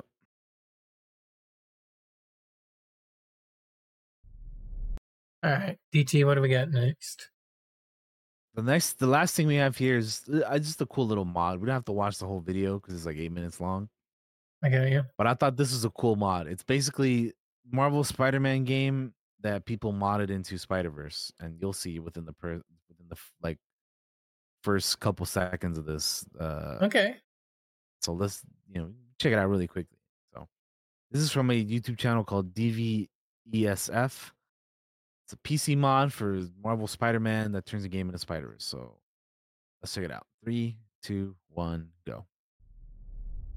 Again, we won't watch the whole thing, but I just thought it was a cool thing to throw in here because we're kind of short on news this week, so I figured why not throw in a something fan made, a mod or whatever. And it's not the first time we've done mods or things in here. Yeah, either, no, it's not. Yeah. So the normal game, and then Spider-Verse, baby. Whoa, that's trippy. It's cool, man, and we're about to see it in action here. We'll watch it for a little bit, and then we'll move on to the next thing. But I think it looks cool, man. Like a whole game like this would be badass, dude. Right? So this brings me to a question, a good question though. Like, remember like years ago when we used to get video games on movies all the time? Right? And like nowadays they don't do that at all. Like I know that generally games that were based off of movies did not do well, but you can't tell me that they were all bad. I feel like some of them were decent. Like for example, Spider-Man 2 was pretty badass, right? Yeah. Spider-Man 2 is great. So you can't tell me that they're all bad, and that's the reason why they stopped doing them. Like why do you think they stopped making games based off of movies? Because I remember like them being such a thing like 20 years ago, and now we have like a none basically. Like I can't think of one right now that is DT, based off a fucking movie. We are in fact getting the opposite now. We're gonna get movies based on games instead of games based on movies. That's true. You're very true about that. That is correct.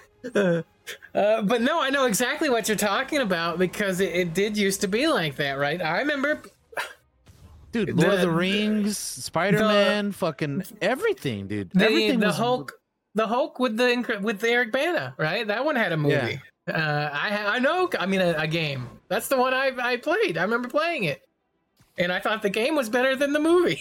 But that's because you're smashing around as the Hulk. But yeah, just like watching this made me wonder because, like I said, years ago, we had so many games based off of fucking movies. Like I said, Lord of the Rings, the Spider-Man games. Like, I'm pretty sure there was like a fucking Van Helsing game. Like, there was so many games based off of movies, and now it's hard to find a game, like a game. I feel like because there might be some here and there, but I can't think of any off the Bro. top of my head. Do you remember? So you remember the Born Identity came out, right? They had a video game that was that, but because of how licensing and all that worked, it didn't follow the story, and Jason Bourne did not look anything like Matt Damon. There was really? Yes, I remember this. Like it was so weird. You got me thinking about movie video games now. Yeah, because I mean, just watching this made me think of that because it's like, dude, we used to have them so much, and now I cannot think of a single one off the top of my head. It's crazy. It's crazy. Definitely interesting how. Yeah. But you're so right though. Now we're getting fucking movies made about video games. It's like the reverse now, which is nuts.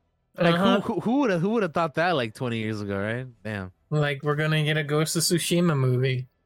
Which I can't wait, man. They're everything. Dude, Chad Stahelski's doing it, and they're like, you know, he's a fan of the game, and you know, hopefully they're doing it right. I mean, they haven't said who they cast as Jin, but I mean, I feel like you got to get the guy, right? I mean, come on, I hope they do. Just get Daisuke, dude. He's right there, man. Yeah. And we're gonna get like TV shows as well. Like, isn't Horizon gonna get a show or movie or something? Horizon, God of War is getting a TV show. Last of Us just had a show. Like, yeah.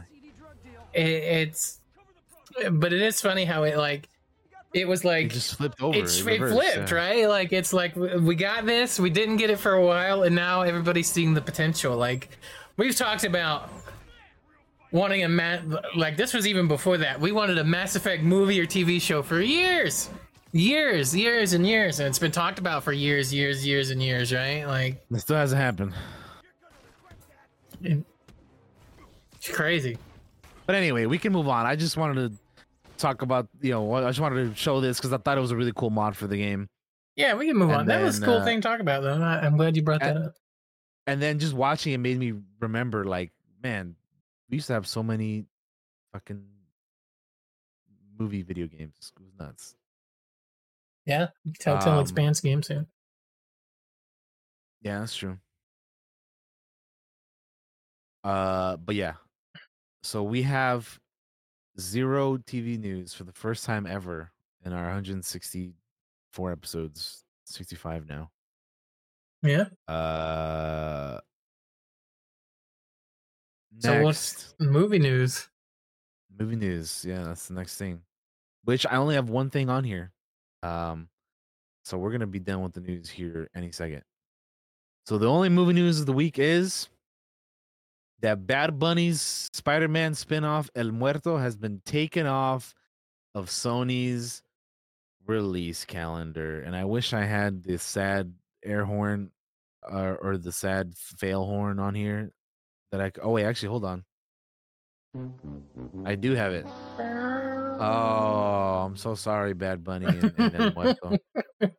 I mean, listen, I'm all for more diverse characters, and I as a Latino, I'm all about more movies like this, but this guy's just not a known character. Like, who the hell is El Muerto, dude? Like, it's just hard to be like, yeah, we're gonna do this, you know, with fucking Bad Bunny when it's like, who the fuck is this guy? You know what I mean? So yeah, I don't. They gotta. I feel like we should be creating new characters and just, you know, doing other things, you know, instead of picking out somebody like this where you're like, who? So yeah, we gotta, I don't know, we gotta do better than that. But the film was originally scheduled for January 12th, 2024, and has been removed from the studio's calendar. Sony also shifted the dates for Dumb Money, which is the movie inspired by the GameStop stock frenzy, which I know you guys remember that like a year or two ago or whenever the hell that was, a couple years ago. which will open on September 22nd instead of October 20th. But yeah, El Muerto was set in Sony's Spider-Man, Sony's universe of Marvel characters. Would have been the studio's first live-action superhero movie to star a Latino actor. Known in the comics as Juan Carlos Estrada Sanchez, El Muerto is a wrestler whose superhuman powers stem from a special mask that's been passed down through generations. It's not clear if Spider-Man was going to appear in the film, but El Muerto once faced the web slinger in hopes of unmasking the vigilante before the two ended up joining forces. So, they're basically Sony is just trying to do an anti-hero movie verse, which is like kind of lame. I don't know. All these movies have been not great, to be honest with you. But so yeah, it's not coming out anymore, at least for now. Maybe they'll still do it eventually, but for now it's been taken off the thing. I don't really have much else to say about it. Josh, you got anything you want to add to that or no? I like Bad Bunny. I guess is about the only thing. I don't know nothing else really about it. So yeah, probably it sounds like a good thing that it's not on the calendar. I'll be honest. Yeah. All right. Well, that's our news, man. That'll do it. That's gonna do it for today's news, gang. Like it's that's it. Like it is what it is. Like we still got like almost 2 hours out of the news, just us like talking about the gaming news and really kind of going in a little bit deeper maybe than we usually do. But I had some fun discussions this week though. Like I almost feel like I could do a whole podcast on that. You remember when we used to have video game movies based on video or games based on movies or whatever the fuck we were talking about? You know, I'm getting them mixed up even in my head right now. But yeah, hey, it is what it is. You can't make news happen. News will just happen. DT, I don't know if I need a break. Do you need a break or do you just want to move right on in? I don't need one. I'm good with just moving on. Okay. All right, guys, we're just going to go ahead and hop into the second part of the show here, which is we watched a movie. It was originally going to be a different movie, but some weirdness happened and we swapped it. But we watched The Sword in the Stone from 1963. Walt Disney's movie from back in them days. This was my pick this time around because I was like, you know what? Well, like Josh said, it was originally going to be another movie, which I'll be doing for my next retro rewind. But I figured, you know what? I haven't seen this movie in forever. And let me tell you, dude, I might as well have watched this movie for the first damn time because I didn't remember none of this. I had the same revelation as I was watching it. I was like, I don't remember any of it. I must have watched this as a young ass kid because I don't remember a goddamn thing in this movie, bro. Like, I mean, do you want to just start talking about it? Because fuck, dude. Yeah, let's talk about it. Just hop right on in, man. So The Sword in the Stone, Walt Disney's Sword in the Stone from 1963. Off the bat, I like the animation style. I you know, the hand drawn stuff. Like it's cool, man. It's classic. Like I dig it. I enjoy it. I like it. But dude, I don't remember a goddamn thing in this movie. I was not expecting it to be what it was. Like I don't know what I thought it was gonna be, but it wasn't this. Because I don't know how you felt about it, but I was like not ready for that. I was like, what, huh? I remembered some parts of it, but like for the most part, like funny enough, the part I remember the most, like as a kid, is like I feel bad for that lady squirrel. Oh man, the lady squirrel. The poor little girl squirrel that falls in love with Squirrel Arthur. That's one thing I totally forgot about. I didn't remember that at all, man. I think that's about the only part I remember. I didn't remember that they were gonna be shifting into fucking fish and squirrels. I didn't remember that at all, bro. I was like, what the hell is going on here? Because I don't remember this at all. Like, obviously, you know, I remember that he's like some kid that like at the beginning, he's like, "Oh, I'm waiting on this kid to get here," and he's like, "Oh, not this kid. He's in his 20s or whatever. I'm waiting for this other little kid right here." So that stuff like that is like, okay, makes sense. But yeah, I did not remember them like shapeshifting and morphing into fucking squirrels and fucking fish and shit. That to me, well, I was like, the fuck what am I watching? It Yeah. makes sense, but I was like, what the hell? I just couldn't, like I said, to be honest with you, there are so many Disney movies that I could go back and rewatch that it'd be like watching them for the first time because I would have seen these like years upon years ago, dude. Like I don't remember a lot of these old ones like at all. So that would be the case for me for so many of these Disney movies, and it definitely proved to be that for this one because I was like, I couldn't remember like damn near anything about this entire movie. Yeah, no, I got you. I remember the lady squirrel because I remember even as a kid I was like, oh, that's sad. And I remember Mad Madam Mim. Oh man, that Just bitch is crazy. because I didn't like her as a kid, and I don't like her as an adult either. She's a bitch. But yeah, for the most part, it was like watching the movie for the first time, right? Like, I mean, for me, it basically was because I yeah. couldn't remember anything. Which did you like the movie? I like it. Like, I as a kid, I was obsessed with like the King Arthur legend and stories, and would watch and read just about anything I could get my hands on it, which as a kid was not very much, right? Like, but was obsessed with it. So, I always have a soft place in my heart that maybe it's a little biased when it comes to anything that's like King Arthur related or Arthurian legend related. Like, you guys remember when the Green Knight came out? I was all about that shit. Yeah. But yeah, I also forgot how old this fucking movie is, dude. This movie is older. It's older than my dad. Like, no, it's older than both of my parents for sure. Yeah.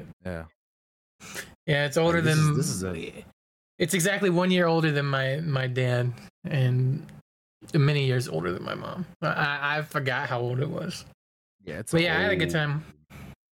Good time watching. I like the fine. Yeah, I wouldn't say it was like blew me away or anything, but it was cool. It was fine. What's your favorite part? The thing for me, I just wasn't expecting it to be.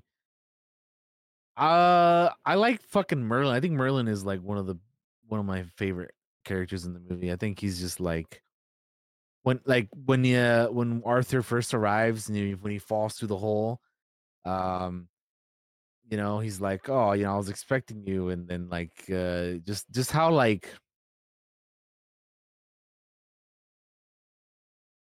kind of like forgetful but like willing to like go off on this kind of journey he was, like he couldn't remember certain spells for things, like remember he asked Archimedes. Bibbity bibbity booty. Yeah. Yeah, and then like just how silly and goofy like him and Arthur were, just like that whole thing when he like when Arthur gets to Merlin was yeah. I really enjoyed that. That was cool. Like with him with the books, and then like, oh, how much sugar do you want? And he's like, so tell me when, and all that stuff was funny. Yeah. So, in a lot of ways, the movie's more Merlin's movie than it is, or like I feel like we see Merlin way more than we see young Arthur. Yeah. And also, I forgot just how many references they have to like the future. Merlin's just straight up talking. One day they'll have flying machines and cars and all this. Bro, I'm like, I don't remember this at all. Yeah, I don't remember any of that, dude. And like at the end of the movie, he says some shit too, and I'm like, huh? He's wearing modern clothes. He's wearing like shorts and like beachwear. I was like, the fuck? Dude, yeah, that shit kind of threw me off a little bit too. I was like, what the hell? Yeah, I was not expecting that. I was not expecting that at all. Yeah. Yeah. So yeah, it just a lot of this movie kind of just threw me off because yeah, it was like watching it for the first time, man. I had so much I didn't remember. That's like the main thing for me is just like how I don't remember anything about this movie at all. It was crazy. Like Madam Yeah. Mim, I fucking didn't remember her at all. Uh and then just going back to the squirrel you were talking about, like that squirrel was so sad, bro. Like that little that I girl felt so squirrel bad for her. was so sad. I was like, damn. This girl squirrel thought Arthur was actually a boy squirrel. That's crazy. Yeah. Like, yeah, it does kind of make you feel bad for a little bit, you know, but then you're like, you know, I don't know. It was yeah, it was crazy, Well, man. one of my favorite parts of that movie is like, well, that's a girl squirrel, and she's a redhead. I was like, oh god, they have that joke in here. But yeah, it's I feel bad for that poor girl squirrel. Uh, like one of my favorite parts is the wizard duel, right? And actually, I think that's one of the parts that animators point out a lot in this movie is because like they change through so many like creatures, but they are still unique enough to be different while also like you can tell this is Merlin transformed as like a mouse, right? Because he's blue, and you can tell this is Madam Mim because she's purple and or pink and is her, right? Like you can tell You can distinctly tell, yeah, who's who when they're you know an animal or a creature or you know something else. Yeah. So I know that's like a big thing for some of the people that work in art and stuff with that, and it's like it's great. I forget what word they used, and I saw it yesterday. Because one of the things I do after I watch a movie is always look up trivia afterwards. I'm sure most of us do that probably. Because I'm always curious. Like first thing I do is I go to IMDb and I'm like, let's look at some of this trivia and see what's true. What's some of the interesting stuff that you found about this movie? Because I actually am curious for like you know, 'cause it's an older movie, right? So yeah. I didn't realize this, but did you know Arthur was voiced by 3 different boys? Because I didn't realize that.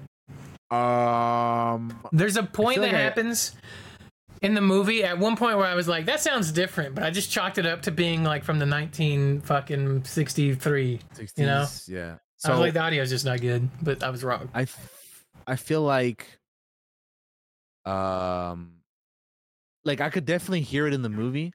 Like, wait a minute, he sounds different, you know, in certain dialogue or certain things he's saying. But I feel like I'd also heard about that. Like they had 3 different actors. Yeah. It says here, Arthur was voiced by 3 different boys. The changes in voice are very noticeable in the film because of the way Arthur's voice keeps going from broken to unbroken, sometimes in the same scene.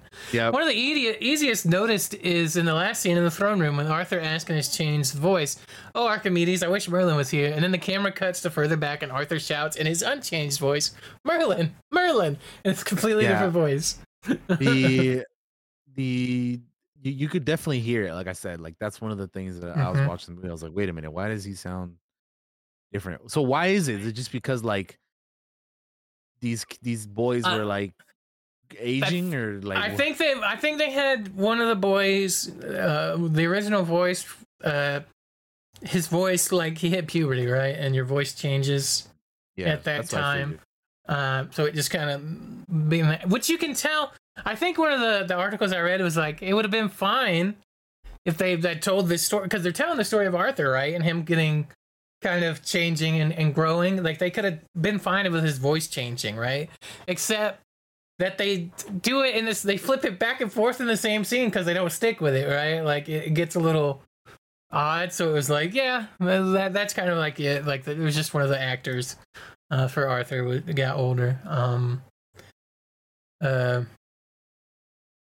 This is another piece of interesting trivia is that it was the last animated film that Walt Disney himself produced. Like he died during the production of The Jungle Book years later. So this was kind of like the last one that he was a producer of. Walt Disney never knew it, but the character designer designed the model for Merlin based on Walt Disney. He saw them both as argumentative, cantankerous, but playful and intelligent. Merlin has Walt Disney's nose. I think that's kind of interesting. Okay, didn't know that. Let's see what else was there.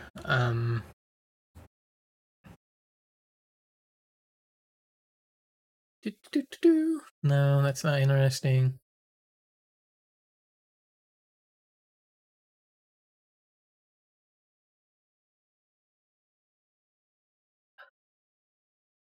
When Madame Mim turns herself into a beautiful woman, she's actually based on one of the layout artists that worked at Disney. I found that kind of funny. Damn. Cool.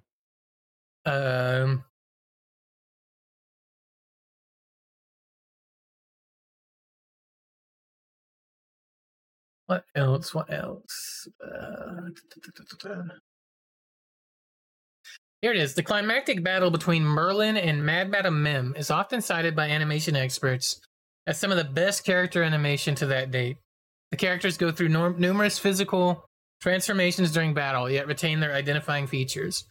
Merlin's guises are blue and include his glasses and facial hair, while Mim's are pink and purple and have her messy hair. So that's where I read that at. Which I find interesting, fascinating, and like really cool that they did that. Like they could have easily hand wave and like, they could just be the creatures, right? And whatever. So, yeah. One of the criticisms I saw for the movie is like they have Arthur with like an American accent. It's like everybody else has like British accents. But not Arthur. Arthur's yeah. Had a good time with it. It's the first time I'd seen it since I was a kid, and I think some of it, like I was just hanging in Discord watching it, so some of the others I think hopped in and joined and watched with me. Like it was like I think everybody was kind of cool, like excited to see it again. Like it'd been so long since we'd seen it.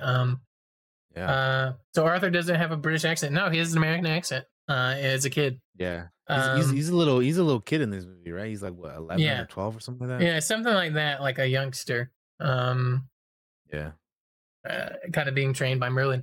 So one of the things I forgot to mention this earlier is like I remember I watched this as a kid, but where I really know Merlin from, you're gonna laugh at me when I say this, is like Kingdom Hearts 2. Oh wow, okay. Because he's in. That makes sense. He's in. I think he's in the first one. But I feel like he has a big role in the second one. And I played the second one quite a bit. I've never been like crazy about Kingdom Hearts. Like I like it. I think it's neat. Fine enough, but it's like so convoluted now to like follow all of it with a billion different games, and they're all on different platforms. But I remember Merlin being a big part in that second game, and that's what I remember him most from. So like when I saw Merlin in the movie, I'm like, I know him, like I know him from the video game. He's so helpful and nice.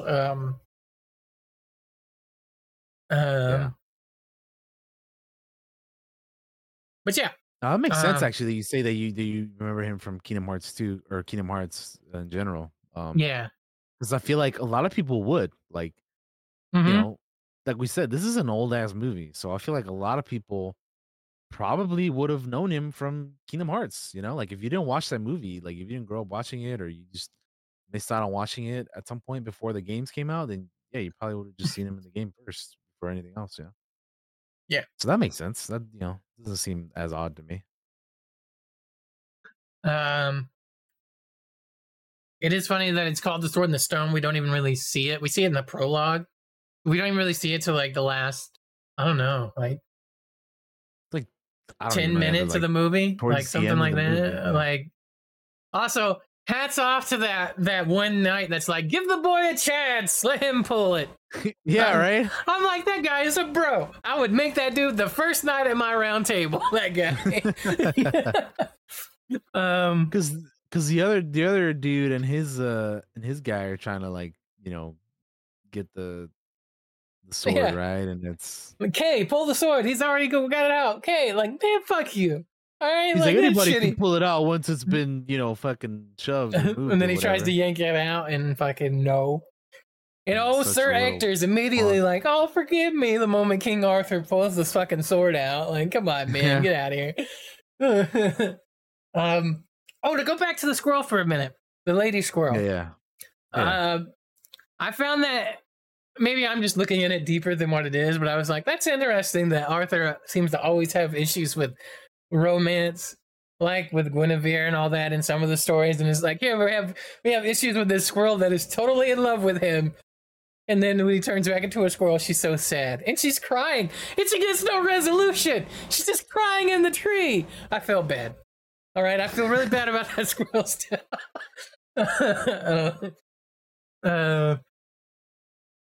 But yeah, I did find that kind of like an interesting like Arthur and his issues with the love and romance kind of come to in like a funny way in the movie. Obviously, they're not going to deal with any of the heavy dark shit that really is what the Arthurian legend kind of is. If you can if you ever read any of it or about any of it, a lot of it is weird and strange and a lot of evil and darkness in there at times. But yeah,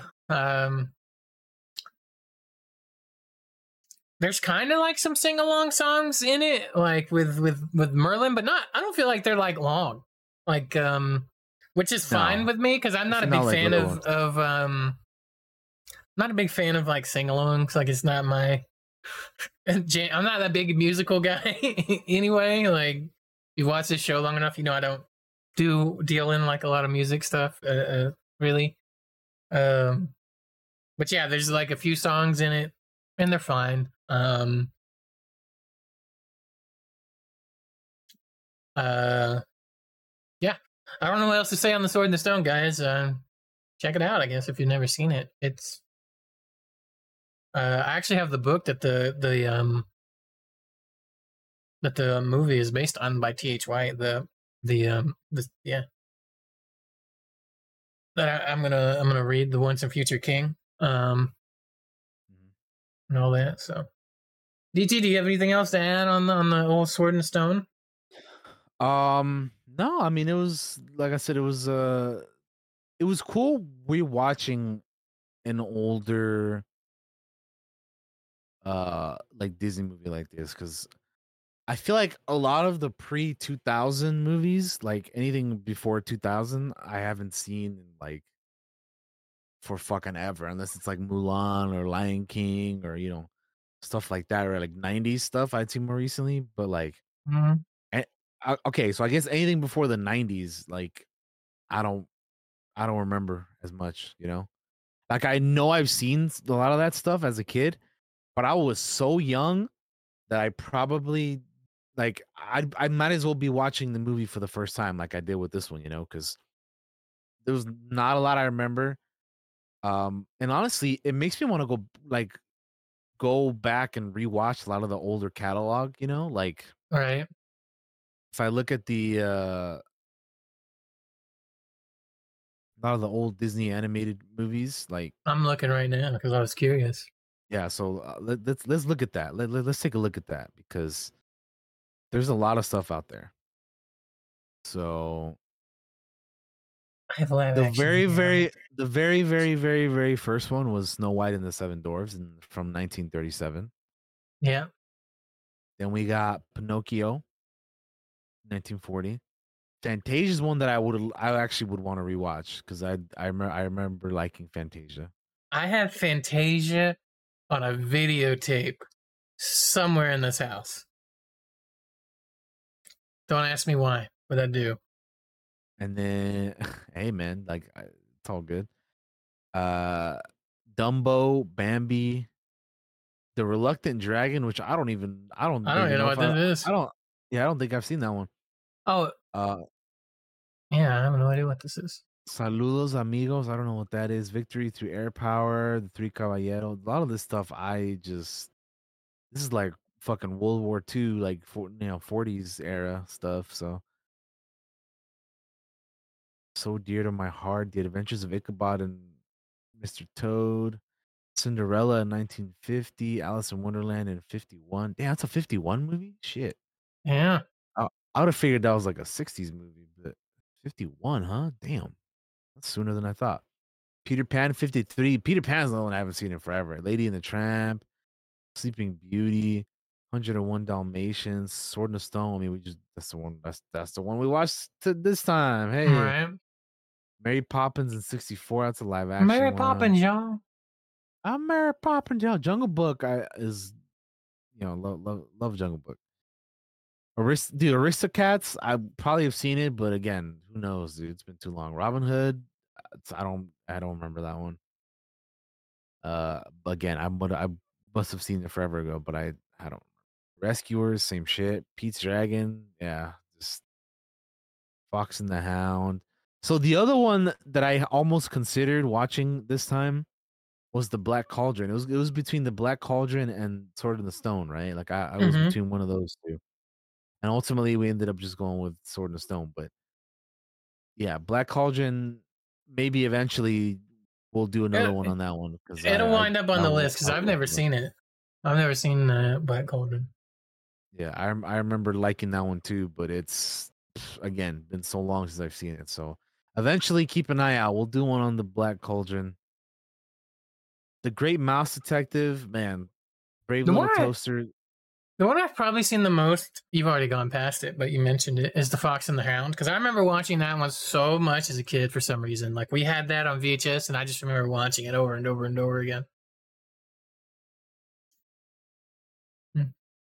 Yeah, just again, so many of these, like Oliver and Company, Little Mermaid. I haven't seen I have a sister who used to love Little Mermaid, so I mean, she had that on all the time. But like, yeah, a lot of that stuff. Rescuers Down Under, a lot of stuff I haven't seen. But then once we get to the '90s, the stuff I have seen more recently, like Beauty and the Beast, Aladdin, Nightmare Beauty Before and the Christmas, Beast. The Lion King, Goofy movie, like all the '90s stuff, Hercules, Mulan. Although that being said, there is one '90s movie that I have not seen in literal years, and that's Tarzan. I have not seen Tarzan in fucking forever, bro. Like no shit, I haven't seen Tarzan in I haven't, fucking since I was a I haven't kid, seen a probably. lot of these in a long time. You know, like I remember watching them as a kid, but not really Like as I've grown. Oh, Mulan, I've watched more recently. Hercules, I've watched more recently. Bugs Life, I feel like I've watched bits and pieces of it more recently. The Toy Stories, I haven't seen in a hot minute either, but I don't think it's been that long. The Emperor's New Groove, haven't seen that in a little bit, but it hasn't been like that long. Man, Dinosaur, remember the Dinosaur movie from 2000? Jeez. So yeah, Atlantis, I rewatched very recently, like a year or two ago. Love that movie still. It holds up. I love Atlantis, The Lost yeah. Empire. Great movie. Oh, it's so good. Treasure Planet also holds up, I feel like. We watched that one recently. Lilo and Stitch, I rewatched that one. Monsters Inc. Anyway. So yeah, a lot of the earlier stuff from like the before the '90s, yeah, is like stuff I haven't seen in so long. Yeah, all Maja mentions Oliver and Company. I don't remember that. I might if I ever watch that again, it'll be for the first time because I don't remember shit about that movie. Same. So yeah, we'll keep an eye out because we might be rewatching some of these in the future. I might rewatch some of these just like in my own time just to rewatch them because again, it's been years. But yeah, and then maybe some of these might make the eventual retro rewinds. You're looking forward to the animated versions of the live action versions of the original animations. It won't be long. Oh man, it'll come from full circle, right? Yeah. I mean, like you joke about that, but some of these, like a lot of these, are being remade in the live action. Like we've already gotten a bunch of these, so eventually they will be. But yeah. Anyway, you know, keep an eye out for some of that stuff. We may be doing some of these in the future. I might watch some of these in my own time. But yeah, I think that'll do it, huh? That's probably gonna do it. Yeah. Let's just go ahead and do our shout outs, DT. What do you got coming up this week, man? What's on the docket? What are you gonna be playing? You're up. Spider-Man, Marvel's Spider-Man Miles Morales is my next game coming up. Doing that tomorrow. Wednesday I'll be doing some Diablo 4, and then Thursday I'm going to be streaming the Annapurna Interactive Showcase. That is at noon Pacific, so stay tuned for that because I'll be checking that out. That's like the last big summer game showcase thing. So I will be streaming that again Thursday, 12 p.m. Pacific, Annapurna Interactive. And then yeah, just Miles Morales. That's gonna be the next game. I'm really, looking forward to playing that and getting started on it. I've been waiting a long time to play it, so that'll be the main thing. And then, like I said, keep an eye out for Diablo because I'll be having the drops and all that stuff. But yeah, other than that, that's what I got coming up. Thank you guys for watching, for listening, for joining. I know it's a bit of a shorter episode, but I mean, we did say that up top. So, yeah. Anyway, thank you all. Follow me on all the things in the sidebar, and I will see you guys later. Bye-bye, June, and hello, July, because we'll be seeing you guys in July next. Bye-bye. Peace out, everyone. See you later.